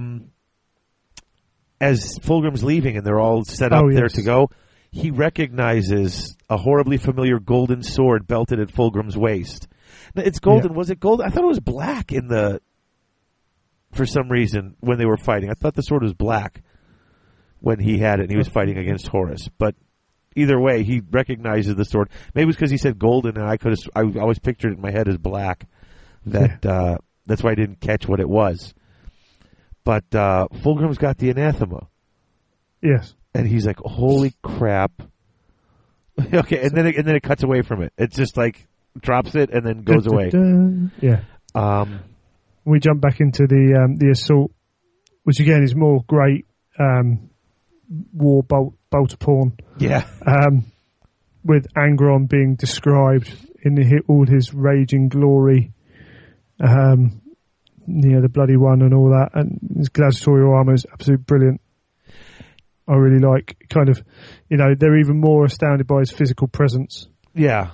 Yeah, he says it's going to be. He's already talking about how they're going to get in there soon, and that's when they hasn't seen anybody. So that's when it says how he went to go to the apothecary to get the anathema. Actually, before they go down, they're talking about going down and how Angron will have it busted open soon, and he goes to get the anathema, and it's gone. And the guy who picked it up was who was it? The guy from the Emperor's Children. Yeah, Fabius. And he had a signed thing from the War Master to give it to him. Yeah, so there's complicity all the way around now. And Loken doesn't know how they even knew, because he's like, I didn't tell anybody I had it. But somebody knew he had it. And he's all upset, and it's gone. He's like, this is just terrible. And while he's worrying about it, that's when he gets his orders. It comes in his headphones. And it's going to be the World Eaters with Angron and the 10th and the 2nd. So, wait. Angron, Torgadon, and Loken, and the Imperial Army led by Varvarus himself. Varvarus. Yeah. Just, half the people that he wants to not be there. Horus wants to not be there. Yeah. And there's a brilliant scene, actually, when Angron charges up with his hordes and hordes of assault marines, and they detonate a great mine under the assault. Yes. Burying all the troops in tons and tons and tons of rubble. That's crazy. Wreckage of a whole mountain. They're packing a lot into these last few pages because you actually have Loken and Torgadon talking about before they're going down how it's weird that they got picked. Yeah. And how they're going to be fine, but none of them really act like they both are like, holy crap, this is where they think this is where they're making their move. Yeah. They're sending us down there. This is everybody that they hate is going down together. So they start, talking how we'll finish off this battle and have some wine. Then they see Angron and they go through like a 2-page description, and he is just scary looking. He's in gladiator armor. They said. Yeah, he's from a gladiatorial planet. Yeah, his armor looks more like gladiator armor. They're describing all of his aggression enhancers that are bolted into his head. There's an interesting thing about how that was done while he was a slave. Yes. And they can take him out, but he doesn't want them taken out, which I just found weird. I mean, I understand why he does it. I read that today, and without having the other book on me at the moment, I think there's some contradictory bits to that in that I believe in the Horus Heresy Forge World book and at other points they talk about if they take them out, they'll kill him. Or they'll kill him by taking them out. But he wouldn't want them removed anyway because it is part of his heritage and his... Yeah. Angron's just mental. He is. Well, and this doesn't help him either with that stuff. No. You would think that if the Emperor could, he would be like, no, this has to come out. He might be a little bit more... There's lots more to come on Angron. Yeah. But later. They blow up this and they're covered under tons of rubble. Basically, these people, if they lose it, they blow it up. They're not going to leave it. They're not going to give their toys to the enemy. And they see that happen and they lose their minds. They see Angron get crushed, and it's not Horus, but it's funny. Yes, they worship Horus. Yes, he's their dad. In many ways that that the Emperor is Horus's. But any of the Primarchs are so loved and looked up to that even Angron, who is scary as hell, he gets crushed and killed, and they start to lose it. They really do. Yeah. They actually realize that, okay, we've won this battle, we've crushed them, and now we're just slaughtering them for the sake of we're pissed. And right as Loken thinks that, Torgadon calls him over the Vox and says, we got to stop this now. It just pulls him back from the brink. Yeah. And they just basically, there's no honor in this. They're upset about it. And of course, as Varvarus comes up, and as they're about to accept the surrender, Varvarus is there and Loken and Torgadon. And he's looking at all the people they killed, though, and he's looking at them, and they're like, crap. Yeah. They're like, again? He's not going to look kindly on what we're, because they've obviously lost it. It's this weird, this viciousness of battle that no one's willing to accept. And now that they're forcing humans on these Space Marines, humans are looking at this saying, this is scary. And the Space Marines are like, screw you, it's who we are. It's just this constantly keeps coming up. I do like the gutsiness with which the other people surrender. Yeah. They've got this little prepared statement, which is kind of like a little FU to the... Yeah. We fought for freedom and not for anything else, and you guys are jerks. And spoken like a tyrant and a killer. Yeah, even in the. However, the greatest of our warriors cannot stand before the savagery of your war, and rather than see our culture exterminated, we surrender this citadel and our worlds to you. May you rule in peace more kindly than you make war. It's just like this is the most smarmy, snarky, a-holy sort of surrender I've ever read. Like, no, it's good, isn't it? It is. It's really good. They're lucky that it was Loken standing there because Abaddon would have killed him just for reading it. Yeah, definitely. And then the mountain moves that had fallen down. The whole mountain, the part that fell down is moving again. Yeah. And Loken actually thinks there's more detonators under there. That They're they're getting ready for a sucker punch. and it's not. It's Angron. Angron. He He's just up and out. He's pissed. He's even more pissed than everyone else was. and he screams blood for Horus, which Yep. is fantastic. Yes. Because whether or not he's been turned, whether or not Horus has worked on him, the fact that he is screaming out the corn Yeah. call, but not calling it for A corn. bastardization of it. Yeah, he's giving that to Horus. I was like, oh, that's fantastic. And then they kill everybody. And it's a real slaughter. Yeah. But during that slaughter, Varvaris ends up taking a bolt to the chest and dying. So, and Torgadon actually says that it's shameful.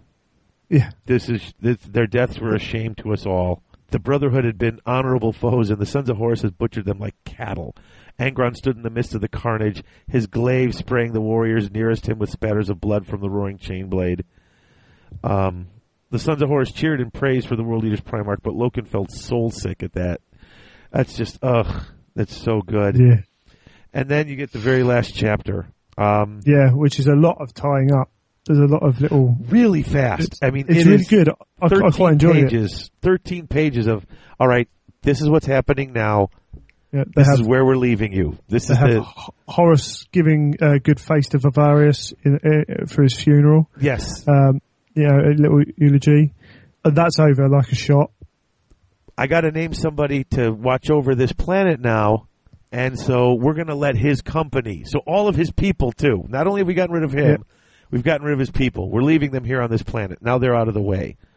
So that's problem number one dealt with. Carcassi gets a knock on the door, and it's Magard, who can't speak, who holds out a little piece of paper. Made up of Carcassi's own poems. Which is cool because you don't find out exactly what it is later because he reads Too it. late. He actually pees himself. He's scared when he realizes what it is because he doesn't recognize the paper, but he recognizes his words. And later on, when he winds up dead because Magard kills him, he wrote a suicide note.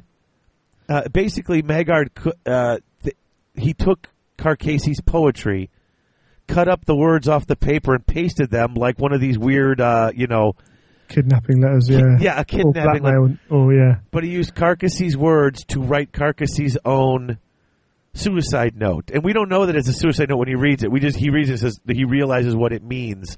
And they kill him. And later you find out, because it would be just like him to leave a suicide note made up of his own poetry. Absolutely. So I was just like, oh, that was kind of brilliant. And of course, who planned that? Horus was the one who had the plan.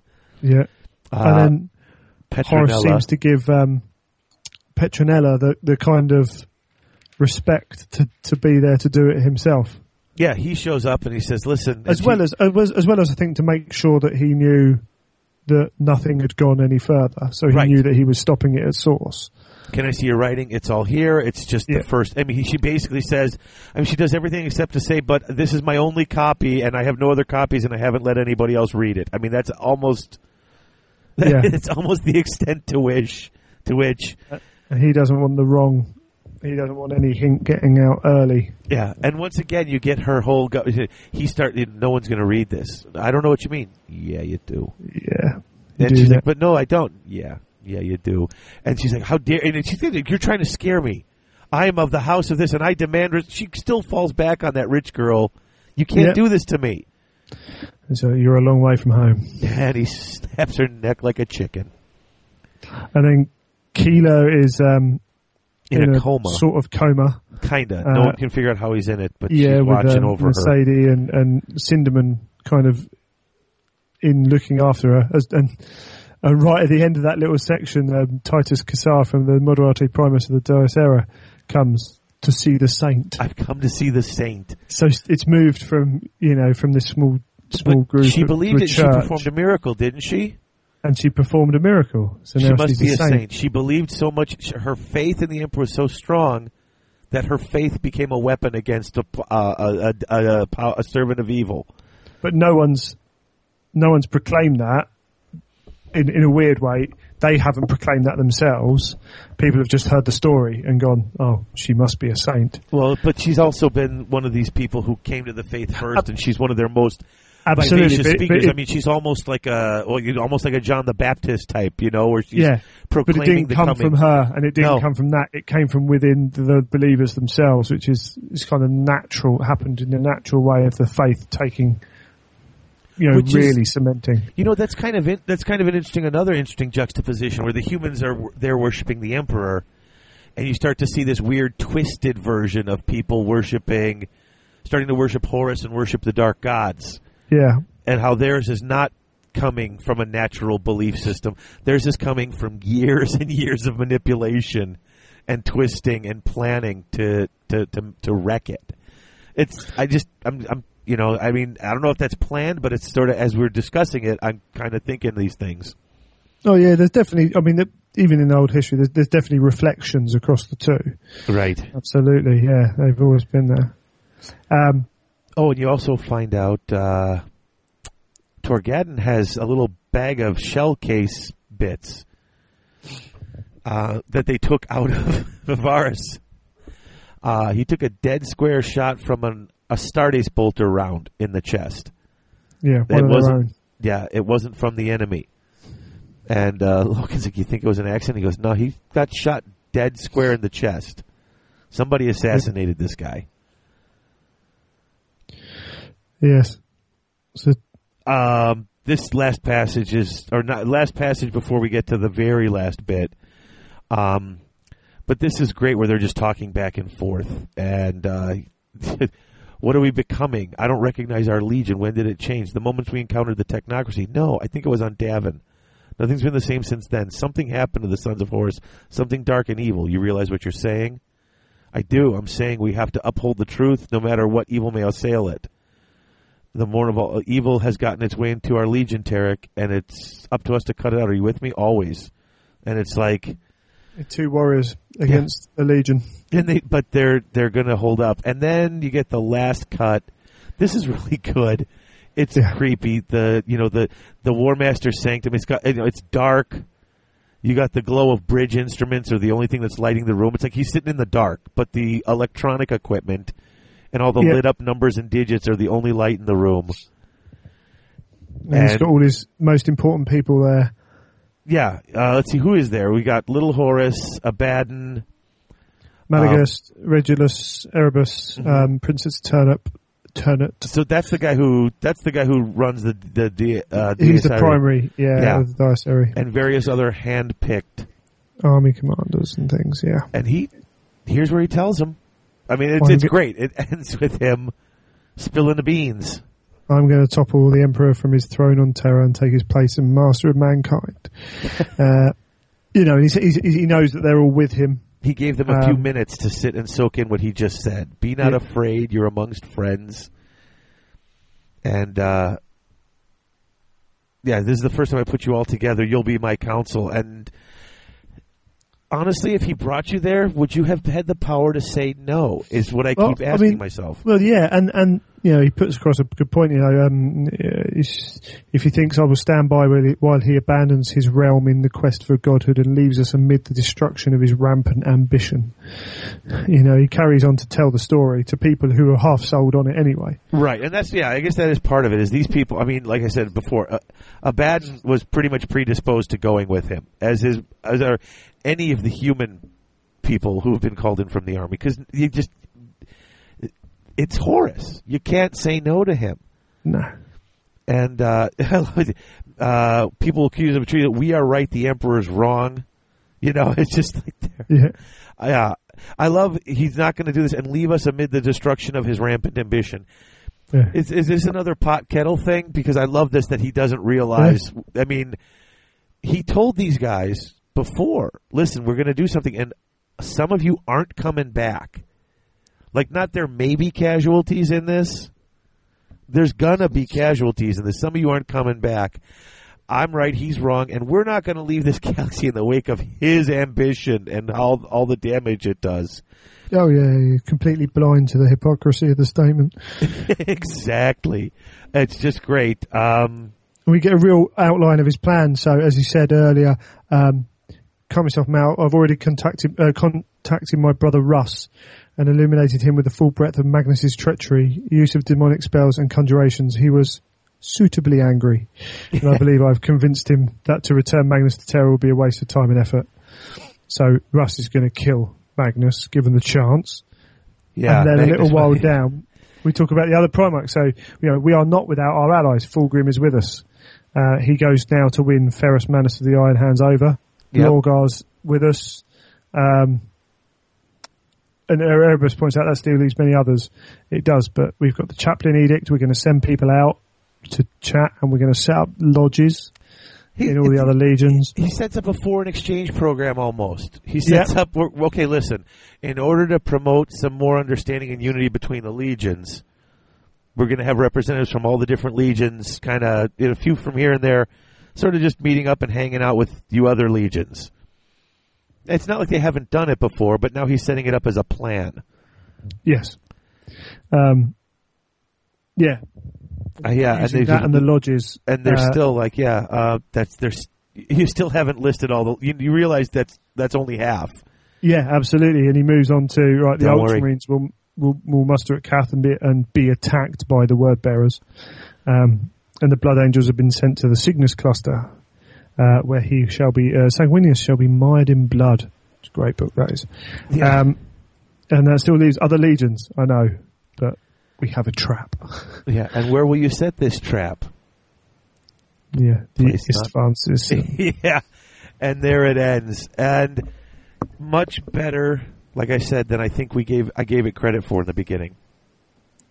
Yeah, I remember when, it must have been about 12 or 13 of the books were out, and I was talking to someone in GW store, and they said,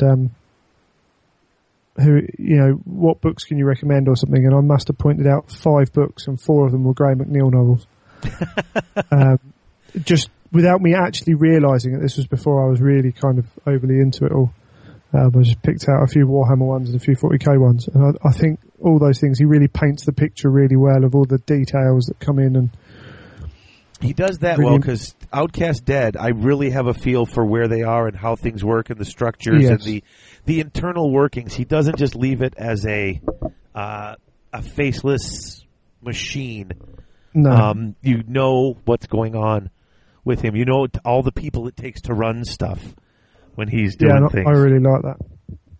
Yeah, it's good. So, wow, this. I guess we should wrap up.